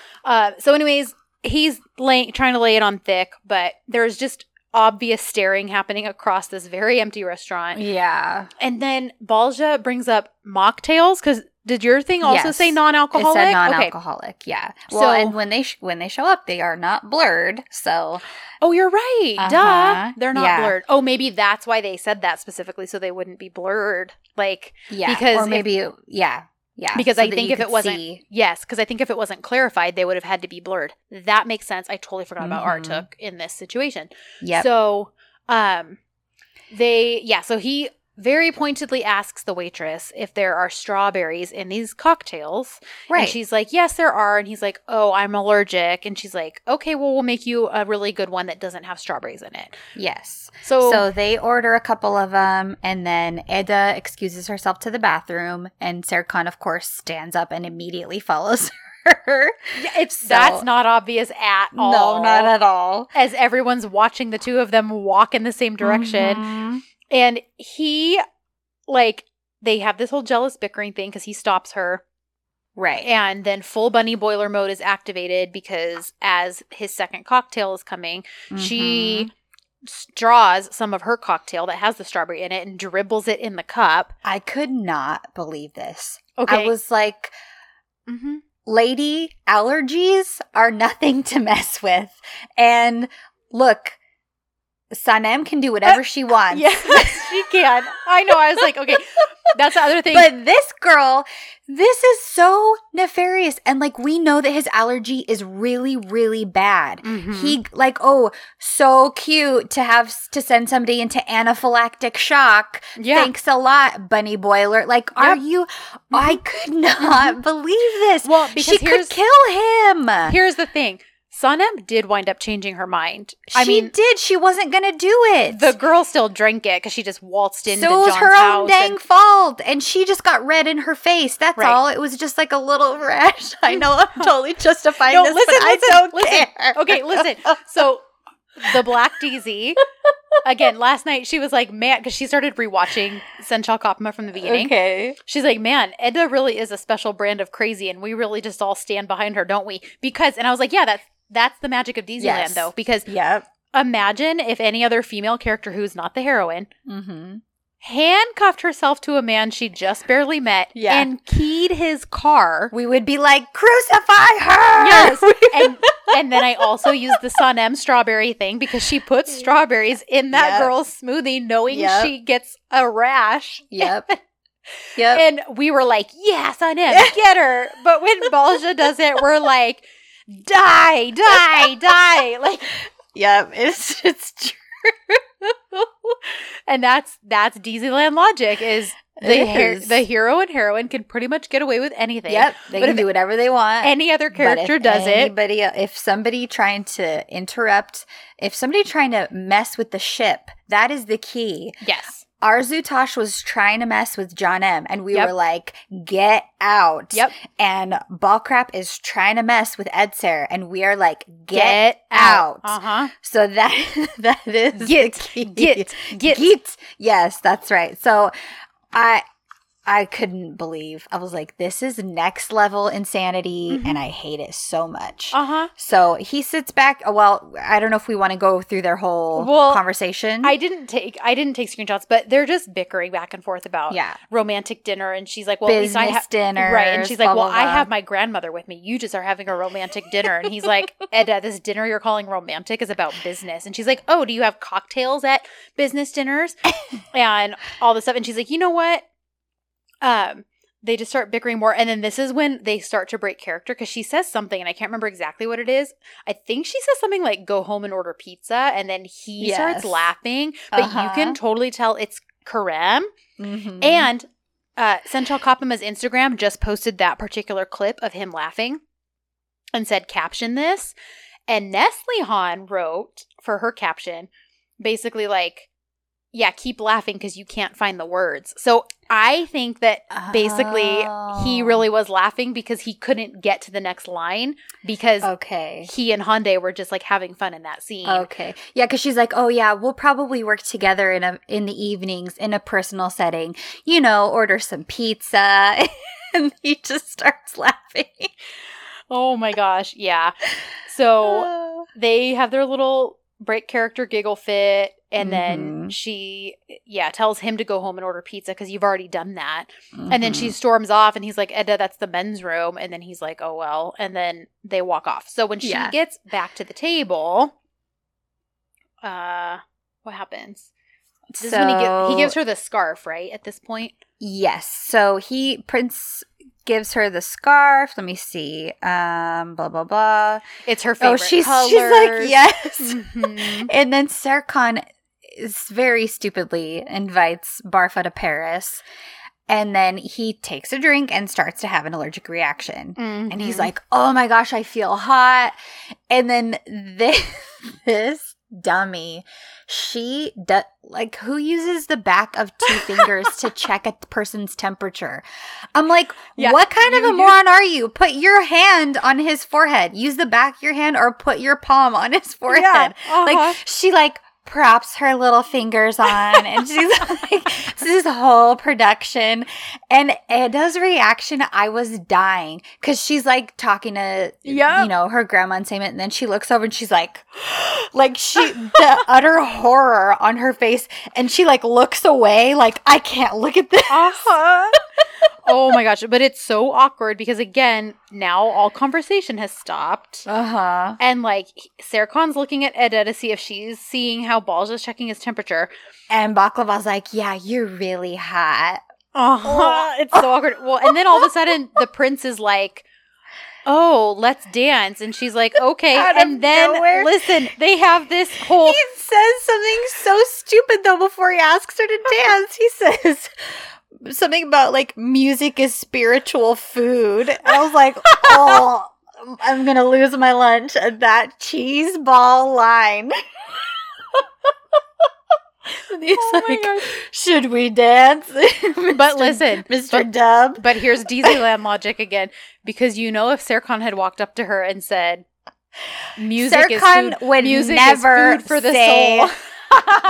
Serkan would never. Hey, you don't know. He plays the guitar. His brother was in a band. Music is important to him. He could say something. He would not say music is spiritual food. No, Kristen. Listen, he would say something along the lines of he might say it's good for the soul, it's good for the heart. All of those things are fully acceptable. I will not accept music is spiritual food. Is my spirit eating this music, Seaman Bay? Why do you keep calling him Seaman? Oh my god.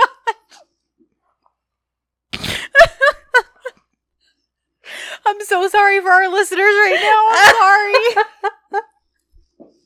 Oh my gosh. I have tears in my eyes. Because, come on, that's all Grandma wants him for?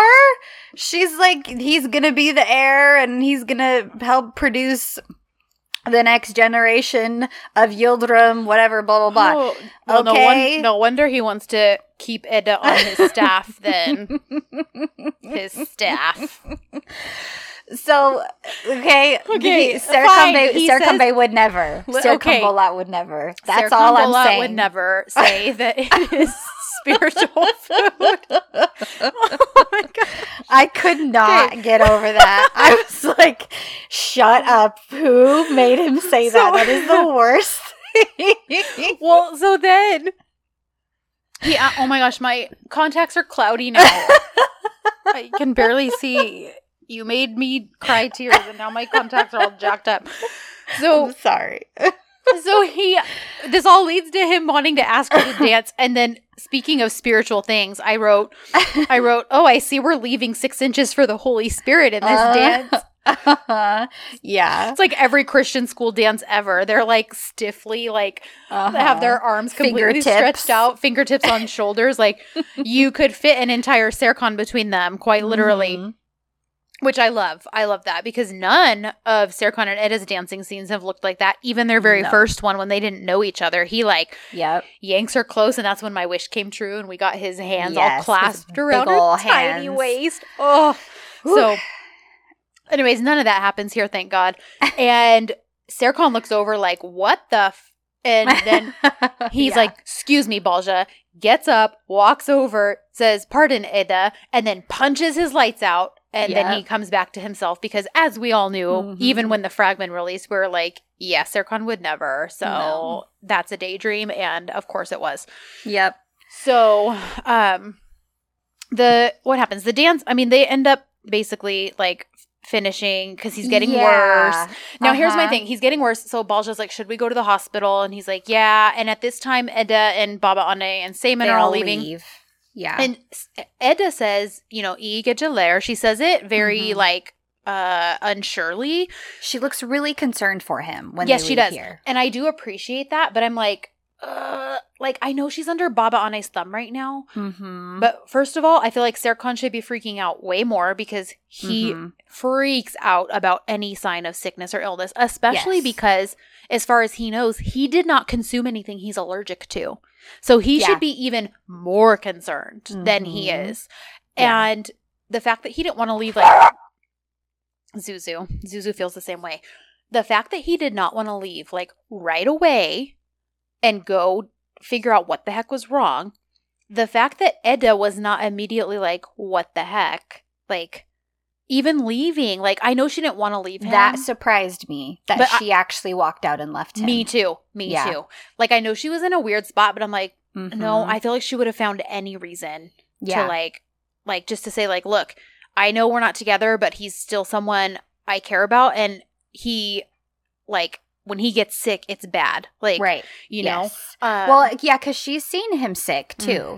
And she knows exactly how delirious he gets, how bad he gets. So, but I mean, I can't say I hate how it turns out. Because of the way it all happens. Yes. But I agree. It seems pretty out of character for Eda to not just be like, look, something's going on. Thank you guys for dinner. Yeah. I'm staying with Serkan to get him to the hospital or whatever he needs. Right. So they part ways. Serkan goes to the hospital. Eda leaves with Grandma and Seymen. So this is when Eda spies the safe code or spies the safe and then... Did you notice what the code is? No. It's 1996, which I was like, is that her birth year? I'll bet it is. Because to me, that was clue number 2, that Baba Ane was messing with us. 1996, I feel like that's maybe the year Eda was born. And that sounds right. It sounds about the right age, right? And so, yeah, I was like, that to me was clue number 2, that this was Baba Ane messing with us. I could see that too. So, let's see. Oh, so Baba Ane kind of just starts trolling Eda about, I'm sure you hate seeing Serkan with Balja. And she's like, no, it's fine because I know she has no chance. Yep. She's like, oh, but you broke up. At such times, men make mistakes usually. And then Eda's like, well, he's not going to. You can calm down. Yeah. So we switch over to see Serkan get home, and he tells Balja, sorry about tonight. I don't know what's going on. I didn't even eat anything I'm allergic to, but thanks for everything. You can go home if you want. And of course, she's like, no, I need to make sure you're okay. And he's like, okay, well, I'm going to go change or take a shower, something. And he's like, you can grab some coffee while I do that. So at that point, she uses the opportunity to let Baba Ane know I'm at Serkan's house. So Baba Ane basically is like, listen, I know you're concerned for him. I know you still care about it. Why don't you just call and make sure he's okay then? And so Edda's like, you know what? I will, because that is really weird. And he did not look well. So she Even though Edda's like, you told us to break up and now you want to know how he's doing and you want me to call him. Like, I liked that she acknowledged that was really weird. So she ends up calling and there's no answer. And at that point, gosh, Balja's such a creep because she went upstairs because she's like calling for Serkan. Goes upstairs, he's sleeping, and she's just watching him and sees that his phone is ringing and sees that it's Edda. Yeah, super weird. So, of course, she smiles because she knows stuff's about to happen. Because she doesn't answer, Baba Ane's like, okay, listen, I know you're just going to worry about him. Like, why don't you just go check on him, knock on his door, make sure he's okay, and then come back. And because Edda really is concerned, she plays into it and she's like, yeah, I will, but I'll be back. I won't be long. And so Baba Ane's like, no problem, dear. Well, because she knows she's, going to run into Balja. So she then calls Balja and is like, okay, Edda's on her way, so you better do your thing. And she's like, don't worry, I got this. Yeah. So then, as Edda's walking out, this is one of Baba Ane's little, oh, I'm doing this for your own good, Edda Jim, blah, blah, blah. Then, sorry, I know many of you will disagree, but this is the best scene of the episode. Oh, absolutely. It's the best scene. That's so funny. I was about to say that. This is totally my favorite scene. The best scene of the episode. Oh, man. Is so good. So Edda shows up and little Miss Barfa shows up at the door in just a t-shirt and she's like, oh, what are you doing here? It's so late. Why would you obviously had to be here for something important. And Edda's like, well, when I left the restaurant, Serkan looked pretty terrible, so I wanted to make sure he was okay. She's like, but it looks like the worst part is you. Yep. It looks like what it was that she said, my translation showed, because he looked sick when he left, but it turns out the sickness is you. Oh, that's so good. That's so good.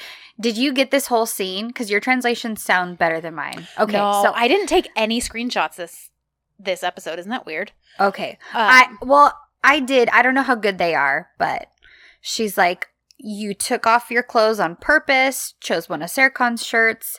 It's all a show. And then this is Balja's like, please go away. Just leave, as though she has any autonomy over what happens in Serkan's house. And it is like, oh, the costume, the mise-en-scène, it's all a 10 out of 10. But I'll give you just a 2 for intrigue, Balja. Yes! Oh my gosh, I love that so much. Oh, it's so good. And she's like, what are you talking about, Edda? Yeah, mine said, what the hell are you talking about, Edda? This bold hag. Yeah. She's like, what kind of person are you? She's like trying to separate two people who love each other so much with such disgusting scenes. Okay, time out. I know. Again, why are we telling everybody else that we love Serkan? Okay, go ahead. I had to scream that. So, sorry. No, I understand. I fully support it. She's like, where's Serkan? Is he upstairs? He probably still feels sick. Is he asleep? She's obviously coming up with very logical explanations for where he is. And she's like, yes, he feels bad. He's sleeping and resting. And when he fell asleep, I accidentally poured coffee on myself. And so I had to borrow one of his shirts. Oh my gosh. Oh, she's like, but I forgot what a jealous person you are. And Edda's like, oh, yeah, you're working really hard at this stuff. Mine said, oh, I see your brain does work. Unfortunately, it only works for evil. And she's like, but your brain is actually too small that you can't cope with me. Oh, my gosh. And then I love it because is this when she makes the comment about? Well, she's like, you guys broke up, Eda. You know that, right? Your relationship is over. And then we get, and then I Sanane, love it. Sanane. Oh my All I gosh. thought of was that meme Of the little mouse. of the little mouse saying Sanane, Sanane, And his little hand his is little up. hand, yeah. Oh my gosh. She's like, what do you care? Who are you? What do you care? We Uh-huh. break up. We get back together. What do you care? And she's like, well, perhaps Serkan and I. And she's like, nope. You can only be together with a bust of Serkan. You know, the one that you had made for New Year's Eve. Oh, mic drop. Because then what does Eda do? The most she loses queen, it. the most queen move. Mhm. She grabs her stuff, shoves it in her hands, and is like, get out. And she's like, what are you doing? She's like, you don't live very far. You'll make it fine. And in nothing but Serkan's shirt and her high heels, she shoves this woman out of the house. So beautiful. So beautiful. Number one, because Eda would never fall for something that dumb. I hate when, because it's such a trope thing, so it happens a lot in not just DZs, but shows in general. Yep. Where then, you see the scantily clad woman answer the door and you immediately jump to conclusions. But I love that both times with pizza night and with this, she knew exactly what Balja was doing. And she doesn't just, she knows better. And I love and appreciate that so much. So perfect. So perfect. So she shoves that dummy out the door and she's like, bye. And she heads right up. And she is like pissed now. So she's like ready to give Serkan a piece of her mind. And she does, because now we're upstairs and he's asleep. And you can kind of hear the echoey like, Serkan, while he's waking up. And she's like, wake up, Serkan Bolat. Come see the things that are happening behind your back. And he's love that. And he's like, Eda? Like, at first he's kind of confused, but then he sits up like, who are you? Like, who do you think you are just showing up in my house? Like, oh, the princess has come to, basically explain things to me. Do tell. And so they start bickering about the prince and Balja. And he's like, you need to not trust that guy. And she's like, you need to know what this woman's up to behind your back. Putting on your shirts while you're sleeping upstairs and blah, blah, blah, all this stuff. And he basically, he starts bickering on about the prince. And she's like, because you're jealous of me. And he says, yes, Bande Chok. So what? You're jealous too. And then she finally admits and says, yes, I am jealous. And then he smiles and then literally slams her against the bookcase. Do you hear that thump? Yes. You hear her back hit that bookcase. You do. And he gets all up in her face. And then in that growly, rumbly voice that is reminiscent of episode 12 Breakfast, he's like, because you're mine. Nobody else can touch you. And while this was a great scene, the song choice was not. No. Lyrically, I understood why they chose it.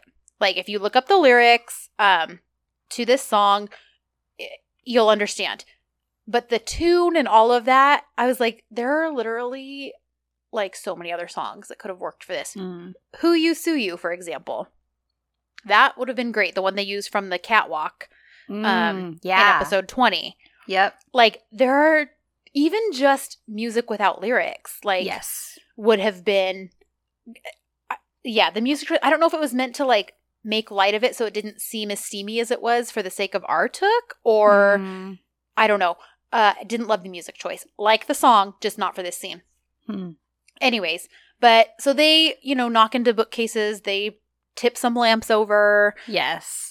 They roll around in the sheets a bit, but we don't see anything. It's just all implied. And then we see them the next morning. Yeah. The fragment showed more, and to nobody's surprise. I literally said, they're going to cut this. So I expected it. Yeah, I expected it. I wasn't disappointed. I knew that was coming. But, so yeah, it's the next morning, and she's clearly already up and dressed, getting ready to leave, and she basically leans down and whispers to his sleeping self, I hate you, Serkan Bolat. And then she turns to leave and then comes back and says, by the way, nobody can touch you but me. And then she leaves. his little sleeping self. And everyone was like, dang, he slept through all that. Edda must have really worked him over good. And I'm like, listen, guys, I don't doubt that. But remember, he also was on antihistamines. So yeah, that's true. Like, I don't get me wrong. I'm sure Edda wore him out. But also, he was on Benadryl. So yeah, that's true. Anyways. Very true. So we switch over to Edda with Grandma, and Grandma's kind of like, I'm disappointed in you because she never came back that night. No, she did not. But Edda's like, look, he looked really bad. I couldn't just leave him there. Mm-hmm. And so that's basically her explanation. Yeah. So this is when we get the whole journal planner reveal by Tahir. Yes. The super obvious, oh, I'm an old lady. I have to write down all my important passwords in here. Mm-hmm. So later on, Edda is having coffee with the girls, and they're all excited. Love that she told them about bookcase night. That's what I dubbed this night. It's bookcase night. Nice. So they're like, okay, what are you going to tell Grandma? They're talking about Bulja and her nefarious deeds and everything. And so this is kind of when we hear that, according to Edda, they have officially made up. Yes. Yeah, because they're like, I'm so happy you reconciled. And Melo, is like, oh, my Nishte must be so happy. Like, all this stuff. Yep.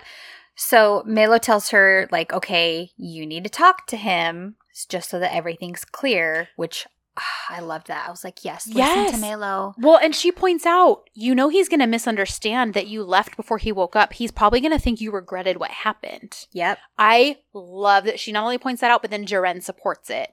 Yes. So then we get their little run-in right after this because the girls have to get back to work. This is my other favorite. So good. Mm-hmm. So they kind of knock into each other in the hall.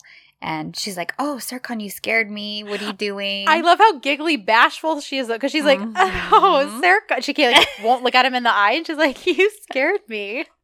And he's all giggly. And he's like, Edda? Like, oh my gosh. And he's like, oh, when I saw you, I remembered a dream where you and I were together. Okay, so I saw this as, like, he was kind of giving her an out, like, because she could have said, I think so. Oh, what was your dream? Like, she could have totally played off, like, oh, I guess it must have been a good dream, like, and acted like she didn't know any of it. So I feel like he was kind of giving her an out there, and I think so you're right. Glad she didn't take it. Yep. Yeah, because she's like, oh, are we having the same dreams? And he's like, well, everything connected to you is like a dream. Oh, I love him. And so she, as kind of a reinforcement, she's like, well, luckily it wasn't a dream, but reality. Mm-hmm. And he's like, well, then why when I woke up this morning were you gone?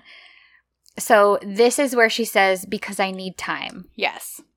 And she's like, something has to be settled first. Mm-hmm. And he's like, Edda, he asks, he's like, do you not trust me? Or are you afraid of this Seaman?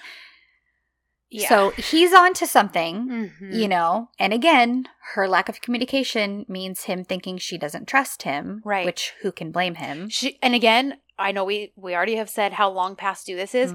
This scene would have been the perfect time for her to say, you know what? Opportunity. I do trust you. There's stuff that my grandma is pulling. I need to try to take care of this, and then I'll tell you everything. Like, even if she just said that, even if she just didn't spill everything to him right then, just to say, you know what? I do trust you. I don't trust my grandma. I need to deal with this. I've got something working. Just something. Yep. If you're not going to at least tell him everything, tell him something. Especially because she pulls the crap of like, don't you trust me? And I'm like, honey, I swear if you ask that one more time, I know. Watch what I do. She's not the one who is allowed to ask that question. No, she's not anymore. Nope. And yeah, all I thought of was that meme where it's a screenshot from some Jump Animation cartoon, and it's like this guy in glasses and he has black hair and there's a little butterfly and he has his hand up and it says, "Is this?" The meme. And yes, and people always like switch it out. Yes, and it's like, oh, is this a prime opportunity for communication? Yes. Oh yes, my gosh. It is. Yes, it is.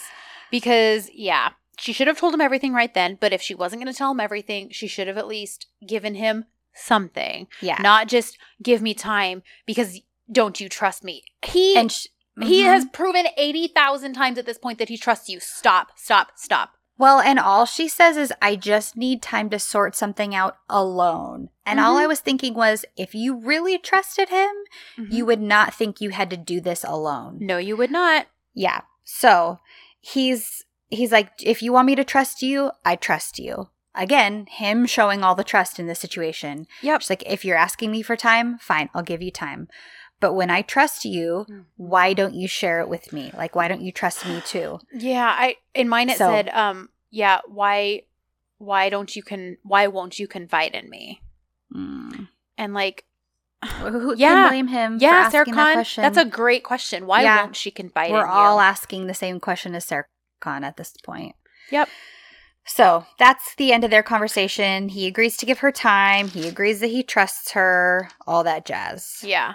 So this is when we kind of touched on this, but we have the clear the air between Ferit and Serkan, where Ferit now understands, okay, this goes just beyond Edda, because Serkan says to him, no, I know Edda's not interested in him. I'm not actually worried about that. Like, yeah, I don't like the way he looks at her and stuff, but I'm not really worried that anything's going to happen between them. There are other reasons I don't trust him, and I don't want to do business with someone I don't trust. And then Ferit seems to understand more, and he's like, okay. So I do appreciate that we get that. Here's another really great scene, because Balja and Edda have a run-in, and Balja's like, oh, are you here to apologize? And Edda is like, I'm sorry, apologize for what? For you playing these petty games and trying to make something seem like what it wasn't by putting on your boss's shirt like a fixated pervert like that. And Edda laughs because she's like, for pushing me and shoving me out the door. And Edda laughs. And then, of course, Balja again is like, you guys broke up. I don't see why any of this concerns you. And Edda, again, just kind of laughs at her. And she's like, yeah, we'll see about that. You just wait. Be patient. You'll see soon. And then Balja's like, well, yeah, maybe I will. I've got to pack my bags because I'm going to Paris with Serkan Bey. And I love it because Edda's clearly surprised by this. But she doesn't show it. She doesn't she just says, I loved that she had a poker face. I was like, yes. Total poker face. Don't show her anything. And show her no weakness, Edda. Yep. And I love that she just says, well, have a nice trip then.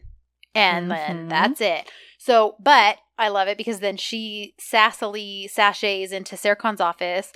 And she's like, oh, why are you still here? Shouldn't you be packing or gone at home? And he's like, no, I'm packed already. I can go straight to the airport from here. And she's like, oh, to Paris? And he's like, yeah, come with me. And she's like, oh, how cozy. Sen, Ben, Balja. And he's like, Balja's not coming. And she's like, well, then why is she under the impression that she is? And he's like, well, maybe in a moment of jealous anger last night, I invited her, but she's not coming. And he's like, like when you were dancing. And she's like, and she kind of tells him like, you're ridiculous. That was nothing, like blah, blah, blah. And they kind of start to bicker a little bit. And he's like, listen, Edda, I don't want to argue with you. I don't want to fight. You're so precious to me. Please just be careful. I don't trust this person. And then she does get a little bit softer in the face because she realizes he's worried about her. But she still is like, listen, Serkan, you know me. She's like, you know how I feel when people tell me what to do. She's like, like I've got this, like it's fine. Yeah. And then he says, okay, listen though, I love this right here. I love that he does this. He's taking a stand because he says, you know what? You asked me for time and I agreed to give it to you. So I will. So here's the deal. You have until I get back from Paris, which is tomorrow night. Yes. One day. You've got one day. And she's like, that's not very much time. He's like, don't care. But you can tell she kind of likes it too because she's like, and you're leaving right now? And he's like, And she's like, okay. And like smiles as she walks out of the office. Yeah. So I love that he put his foot down and was like, listen, you asked for time, but guess who's in charge of how much time you get? Me. Yep. Mm-hmm. Yep. So Love it. good. So good. So we get a little quick moment because Ifer comes to the office. She's been feeling a little insecure because she couldn't get a hold of Eda. And Eda kind of just reassures her, like, I'm not into nefarious deeds with Grandma. You can calm down. I'll come home early tonight and we'll have a wonderful dinner together. No, you won't. Yeah. So then Jaren and Melo come, and she tells them I do want to point out really quickly in their conversation, because it gave me a tiny bit of hope for Ifair, like, okay, maybe the writers hear us, because I wholeheartedly believe that there were very last minute scene changes made for this episode after the outrage last week, which is why I think maybe some of it felt choppy. I really think that they were like, oh, we better fix this, because the episode summary for this that was released, it was totally different. Nothing to do with what happened in this episode. Yeah. So anyways, I think they made some last minute scene changes. And part of me hopes that maybe this is, maybe they couldn't quite cut all the Ifair Idon stuff because they'd already filmed it and they needed it to fill screen time. But because Ifair says to her, like, I've kind of been wrapped up in my own thing lately, like in my own life. And so I'm hoping that was like a little nugget of like, hey, we're going to fix her, and like she's going to pay attention to the crap her mom's pulling and not be so obsessed with fighting over a man with Idon. That would fingers be crossed. Lovely. I mean, maybe I'm reading way too much into that, but it just gave me a little ray of hope. So anyway, sorry, Jaren, Melo. No, yeah, that would be great. So she basically tells him about, he's giving me till tomorrow to make a decision. So then she asks Melo to get the red notebook, blah, blah, blah. Then we get a little... Oh, this is when Melo starts, doing her spying. She gets Seymen and Semiha Hanum out of the room, but no such luck with the red notebook. And then Serkan basically... No, that already happened, I think, right? I thought that already... No, not yet. Oh, okay, with sorry. With the red notebook? Yeah, no, you're right. Yeah, so then Balja comes in to see Serkan, and he's like, look, sorry about last night. I don't know what happened. I didn't have anything I'm allergic to. This is really weird. And she's like, oh, by the way, let me explain why I took one of your shirts without asking. That's the thing. I'm like, okay, you literally went through his stuff in his bedroom. I know. You are his employee. She crossed so many lines. You should be fired, but of course, her looking through his closet is the least of his worries. Right. After she spiked his drink with something that could have killed him. So, good grief. Oh my gosh. And then she's like, oh, I'm all ready for Paris. And he's like, oh, right. This made it all the sweeter because he's like, oh, I forgot to tell you. You're not coming. It's like, girl, you don't even register high enough on his radar for him to remember to tell you that you're not going to Paris. Oh my gosh. And I loved it because he was just like, yeah, I'm going alone. Like, he's not overly apologetic or anything. He's just like, yeah, you're not coming. So I said, boo-hoo, Balja. Oh my gosh. So freaking good. So she isn't coming. She walks out, and then Putterl and Balja are chatting with the prince, and this is when we find out Aengen even tells Serkan, like, yeah, I get goosebumps when he talks too. Like, they're like my hackles are up, something's up. Yeah. So we already covered the meet cute fails, and then so Seymen comes into Serkan's office and he's like, hope I'm not disturbing you. And I love it because Serkan's like, actually, I'm working. You are disturbing me. And he's like, well, I just wanted to talk, blah, blah, blah. And he's like, what he says something about I want to clear the air. I don't want something, but Serkan, my subs were really bad for this whole scene. I didn't really understand what was going on at all. Serkan basically was like, well, this is my company, so like I could actually just kick you out if I felt like it, essentially. So, okay. And then Seymen basically says, I'm just concerned about Eda, and I don't think you're good for her. And then Serkan's like, oh, so we're going to speak openly now?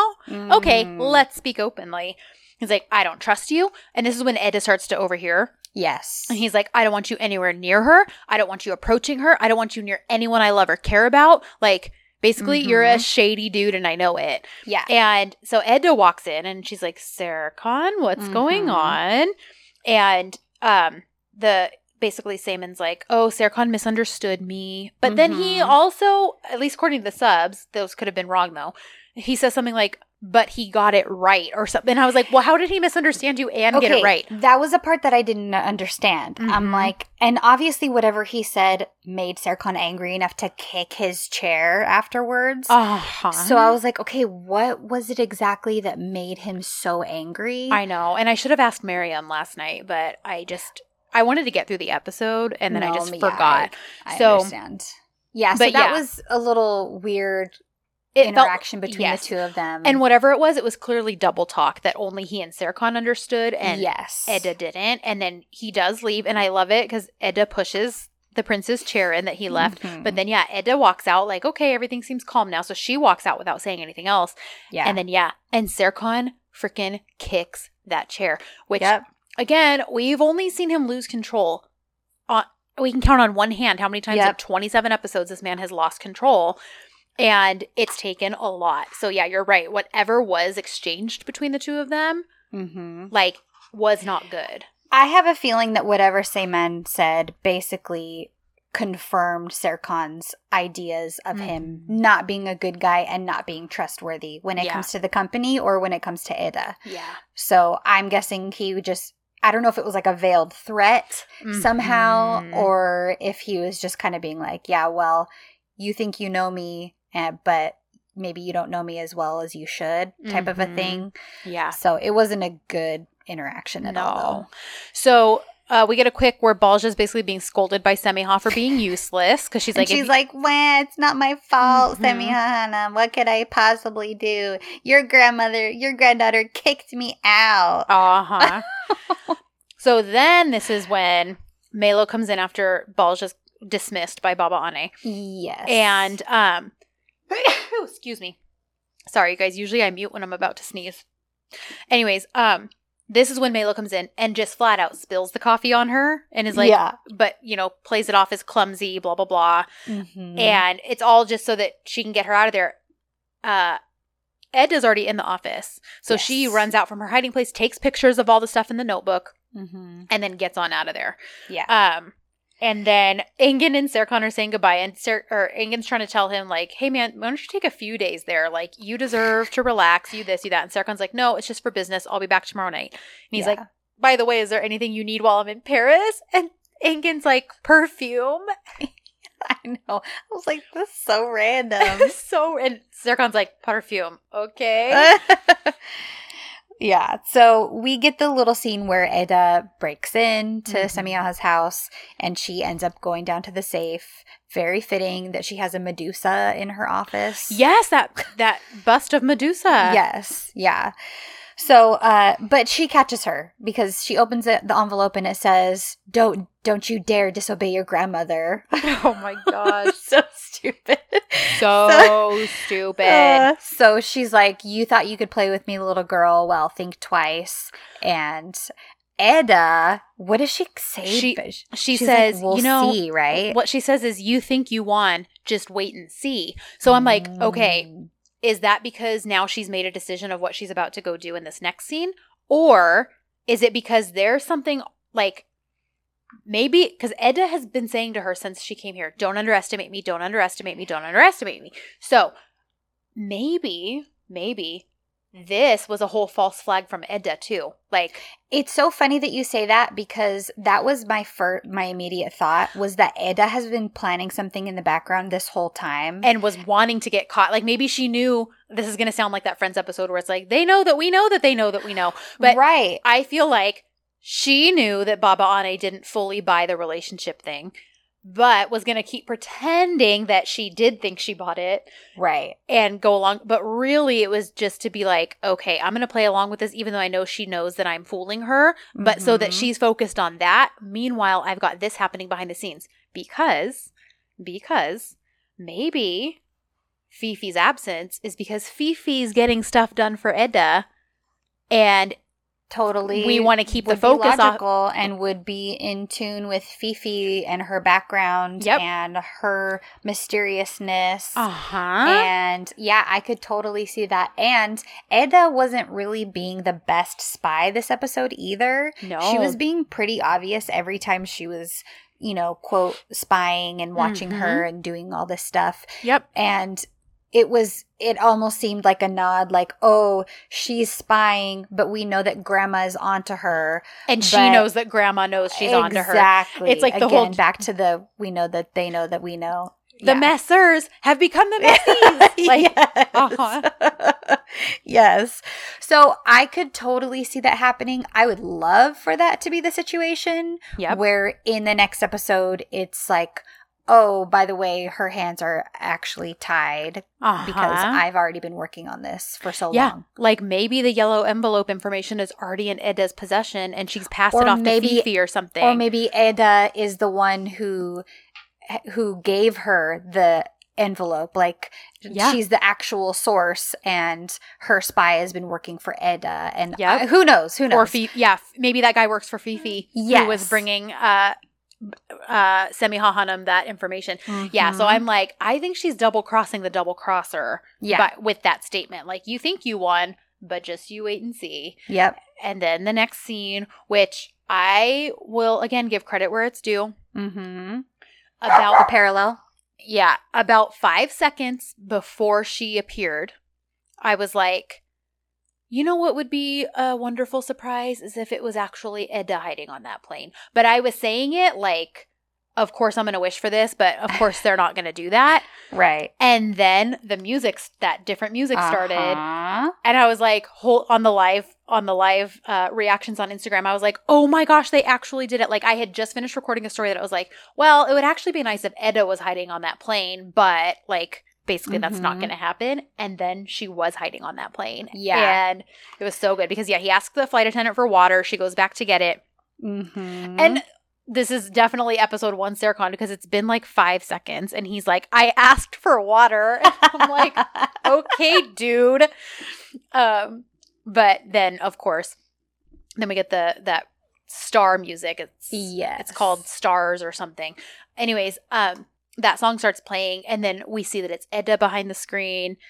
And thank you for finally not putting her in knee-high boots with outfits that should not have knee-high boots. I'm so sick of the knee-high boots on her. Because they're over these, like, baggy pants, or they're with these, like, really nice dresses that should have heels or ankle boots or something, but then it's just these big, wide... boots. And I'm like, what are you doing? I mean, Hyundai looks good because she's Hyundai, but like, right. Anyways, so I loved the fishnets. I loved the little buckled over heel. I loved that she was in all black. So she walks. It was a nice little nod to that first outfit too, with her other black dress that she was wearing on the first plane. Yes, as the flight attendant. Yeah. So she brings out a tray and it has the rings on it, and she says, "I left all my fears and came, Serkan Bolat." And then she asks, "Will you marry me?" Now, while I cheered initially when that happened, I was like, she still did not say, I love you. I'm madly in love with you. I will always love you. I'll be honest. I might have appreciated her saying, I'm madly in love with you, Serkan Bolat. Yep. More than a proposal. 100% agree. I will take the proposal. Sure. Yes. I don't mind it at all. And I feel like, sure, from here, okay, we've got this. This feels pretty solid. And I'm okay with this being a foundation for new communication and her establishing, like, this is a good, nice establishing fact of her caring for him, because why else would she propose? Yes. Well, and it was also a nod to her dream when he proposed to her and said, like, the only thing holding us back is our fear. So and obviously that dream was her subconscious, so that was her telling herself that it's your fear holding you back, which she finally let go of and came to him. And I love the whole, they didn't do a typical DZ thing, like, you know, it's the girl proposing to the guy, which is like unheard of, you know. Well, and it was so fitting because after all this, I was like, it had to be Edda. It had to be Edda because that's the ultimate commitment. Mm-hmm. Like, to say, like, I'm committed, I'm so committed to you, I want to marry you. Like, you know, if we want to nitpick too much, like, you know, back when they first got together and Idon was like trolling her, like, well, Serkan's going to want to get married. And she's like, no, he's not. I'm going to finish school. I'm going to finish this. Like, but obviously circumstances have changed. And so, right. You know, I do want to see her finish school, though. I do want that to be like a thing that happens. It's not just something that is thrown into the background noise. Right. But yeah, like him being surprised, like, what are you doing here? He's so happy. And then, yeah, the fact that she says that to him and he's just staring at her. Mm-hmm. And then, of course, the episode ends and we got a fragment right away. And, you know, and he asks in the fragment, like, are you real? Is this real? And I'm like, yeah, nobody can blame you for asking that. Because, I know, seriously. You know, like, we all want to know that too. And, you know, so I love that he asks that. And of course, she's like, yes, it's real. I'm here and I'm not leaving you again. Mm-hmm. And I'm like, okay, guys, can we actually make her stick to that word, please? Yes, please. Because I think I've seen this film before. Oh, yeah. And I didn't like the ending. No. So, like, can she please stick to her word? And also, again, I kind of mentioned this. It seems like they get a phone call on the airplane, so I don't know that they actually go to Paris. I still hold out hope that they did a quick turnaround in Paris and have, like, dinner or something. Or like maybe they land in Paris and they're like, hey, let's find a priest to marry us. And then they come back and they're actually already married. Yep. Honestly, I would not hate that one bit. So I tweeted an entire thread of basically, this was before the second fragment was released, but basically saying, I want them to have secretly gotten married in Paris. Like, let's just tie the knot. We come back. Everything else we're doing is just for, like, tradition's sake. Like, you know. But then that way, when Baba Ane ultimately, because, you know, she's like, oh, all of a sudden she's, like, in support of this just with one condition. And she's actually the one who, like, cuts the ribbon and stuff at the engagement thing. So she's obviously involved in it. Right. But I'm like, yeah, we don't trust her. We don't just think all of a sudden you support this. Yeah. So whenever that support is then revoked, I want them to have a trump card, basically, like, to pull out of their pocket and be like, oh, well, too bad. We're actually already married. Bye. Yeah. Like, that would be beautiful. I agree. Beautiful. Because then it's like, sorry, you can't do anything about this. Mm-hmm. It's legal. Legal, girlfriend. Yep. So there's also some theories going around from the second fragment when he also proposes back to her, like, will you continue to be my light, Edda Yildiz? Will you marry me? And it looks like I thought that was supposed to be like a setup somewhere they went in Paris, like, because obviously they didn't really travel to Paris, COVID and all that, and budgets, I'm sure. But I could see them building a little thing where it's like, it's just supposed to be a little area they are. Right. In Paris. And Crystal in our group actually someone had posted a set photo and there's a clock that says, like, Paris on it, which I know you can buy those anywhere. Like, those are everywhere. Right. But I'm almost wondering if that was meant to be, like, wherever it's hanging, to be like, look, this was them in Paris. And when he reproposes to her, I thought that happened in Paris. But someone else on Twitter named Catherine had a whole thread where she thinks that it happens in that original place where he first played the guitar for her, because he's playing the piano for her in this new scene. Okay. So she thinks it's in the same place that he played the guitar for her, because that is, I think, where they both first realized accepted that they have feelings for one another, if not are in love with one another. For Edda, it was during that hug afterwards, because you see the dawning realization on her face. And for him, it was when he dropped her off and hands her that guitar pick, and she gets so happy about it. And then that's the first time we see that one camera angle where it's showing us that he's clearly just focused on her face, and the way he's looking at her, like, it hits him. So I think that she has a really good theory that it could be that as well. Once they come back, he takes her there. He plays the piano for her. He proposes in his own way. Like, she asked him, but now he wants to ask her. And that would hold that special meaning because of what they both realized that night, but wouldn't vocalize for several more episodes. Right. Edda has still yet to vocalize 20 episodes later.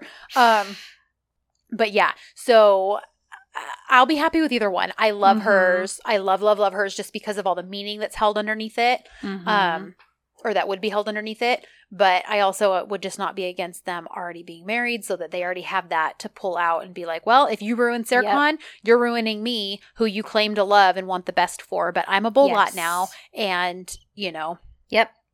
That would be lovely. It would be a great, you know, ace up the sleeve for them to be able to whip out when they actually needed to. So yeah. I'm hoping this bodes well for future things and the building of their relationship back up and the two of them against the world. Yes, and they spend that time on the airplane, whether they have to turn back around and come back to Istanbul, whether they maybe they never even took off, who knows. Right. But I need her to lay everything out for him. Yeah. I need her to lay it all out for him. Yes. They need to communicate. That's so important. Like real communication. Yes. Like I know that there's, and don't get me wrong, I appreciate that they are utilizing their chemistry well. I appreciate that they had all that tense jealousy build up and it led to the bookcase and lamp night. Right. Just for me, though, those things don't replace good storytelling, and I still need good storytelling to happen. Good storytelling is the main course, and the other stuff, those are the lovely side dishes that complement that main course. But the good story is really what we actually need. So I agree with you. I know other people might disagree with that, and they would rather have those super hot moments. But I feel like for you and me, they don't make up for a storyline that's lacking. Right. So, yeah. So I'm really curious to see where they go with all this, especially because in the second fragment, Edda has clearly either is passing out or she's been dosed with something. Yeah. And there's a lot of people who think it's the latter. Well, a lot of people think it's the prince. I wouldn't put it past Balja to have done something, though. Like, she was willing to poison the man she supposedly loved, so what wouldn't she be willing to do to the woman she sees as being in the way of that?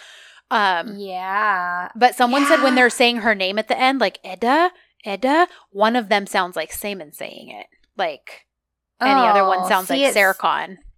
Okay. Yeah, it sounded like Serkan to me, and he sounded like he was scared. Right. Which would track, it would track with either one. But part of me was like, okay, did they cut his vocals over that scene specifically to make it misleading? Yeah, because they do that all the time in fragments. They have them vocalizing things during a scene that they don't actually vocalize during that scene. Yeah. So I'm interested in that. Yeah. Yep, because that happens on Henna Night because she's in that red dress. So I love that they're speeding up this wedding too. Like, we want to get married, and I have to do it. Yep, and I have to know because at the formal proposal night, they took a group photo and posted it like as like a behind the scenes, like a high quality one, like the DZ photographer did it. But everyone's sitting there all dressed up, whatever, because it's proposal night. But if you zoom in on Engin, he is all disheveled. Like his... Oh, yeah. Didn't he post pictures to his Instagram too? He's like dirty. Yes. He looks like he's been roughed up a bit. So who knows how dangerous Pearl's dad is. Right? I think we're going to find out next episode. Well, and they were posting all this behind the scenes of them like paintballing in the forest, and there is not a hint of that in those fragments. So I really wonder how that's going to come in. I mean, we've got 2 hours to fill. I'm sure there's plenty that we didn't see. Right. But like, I'm really curious where the paintballing comes into all of this, and then how they're going to wind up. I can't remember what city they're in, but they're out of town. It's like Antalya wintertime. They're not in Antalya, but it's going to be like an Antalya 2.0 in the winter. So, because they're all at a hotel and stuff right now, which is, I'm assuming, for episode 28. So I'm just really like, okay, what do you have up your sleeves? And Neslihan was like, guys, so much, like, we're going to get basically things are changing. It's going to be fresh. It's going to be this starting in episode 29. So I remember that. I'm like, are we going to get a time jump? Are we interesting. Or is it this just going to be like the Bolots are married and now we're into this chapter of their lives as a married couple? Where we're actually going to see them domestic for a while without it being the end of the show. Can you imagine? No. What a wonderful world that would be. I can't imagine. I can't imagine. So anyways, just all this stuff up in the air that I'm like super, super curious about. So, anyhow, yeah, I think that's pretty much it. Like I said, I think it's pretty clear that the writers read our tweets. Which is weird. I know. Was it Ruby? I was like, Ruby, what else can we bully them into? Uh-huh. Oh my gosh! Because like I said, I am convinced that a few things weren't maybe necessarily in the script, and then it was especially because they released a fragment on Monday. It was like, hurry, let's film all this on Sunday and then make a fragment of it Monday to shut them up because they're they're going crazy. Yeah. So, and then several of the writers, actually, at least two of them, the sweet girl, the Senchal Kapama news girl on Twitter, she posted a meme where it was I don't remember what the exact thing was. It was a scene from Senchal Kapama, but it was basically someone getting strangled or slapped, and the person getting strangled or slapped it said Senchal Kapama writers, and then it was fandom is the one who's punching them. Well, of course she didn't tag them or anything like that. Mm-hmm. But they not only saw it, but retweeted it. Oh my gosh. And one of them wrote script writing is hard.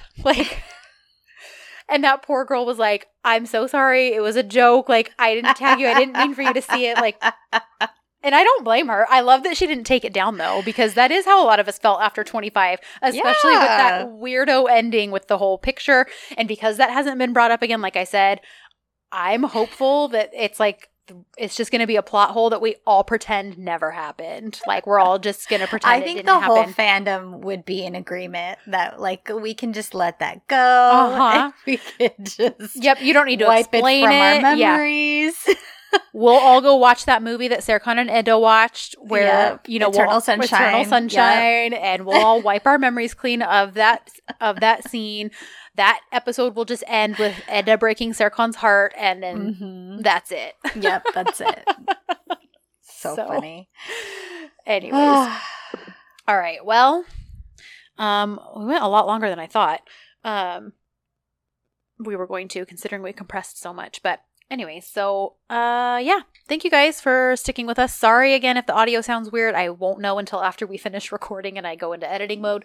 But yeah, thank you for sticking with us. Thank you for not just tuning in every week, but enthusiastically being when's the new episode? I love that you guys look forward to it so much. And yeah, so anyways, do you guys have any theories or anything about what's going to go down next episode? Where it's headed? I'm curious because there's just so many ways this could go. So tweet me, Instagram us, all that good stuff. I want to hear your theories. So anyways, I think that's it. Are you going to be able to live watch Saturday?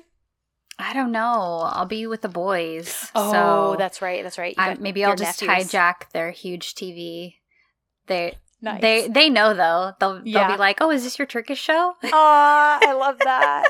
I love that. They're really cute. I think they think it's funny and kind of cool that I have a podcast. Yeah, they're so funny. I love that. Yeah, they can dress Zuzu up again and make her a castle and all that. There we go. Yes.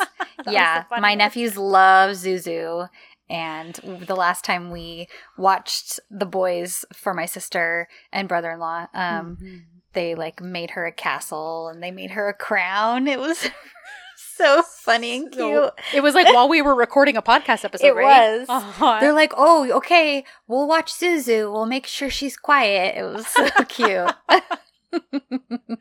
Hey, I don't know. I don't think we did have any Zuzu barking in that episode. No, yeah. They love her. They love her so much. It's really cute. Yeah. So anyways, you guys. All right. Well, maybe one, maybe both.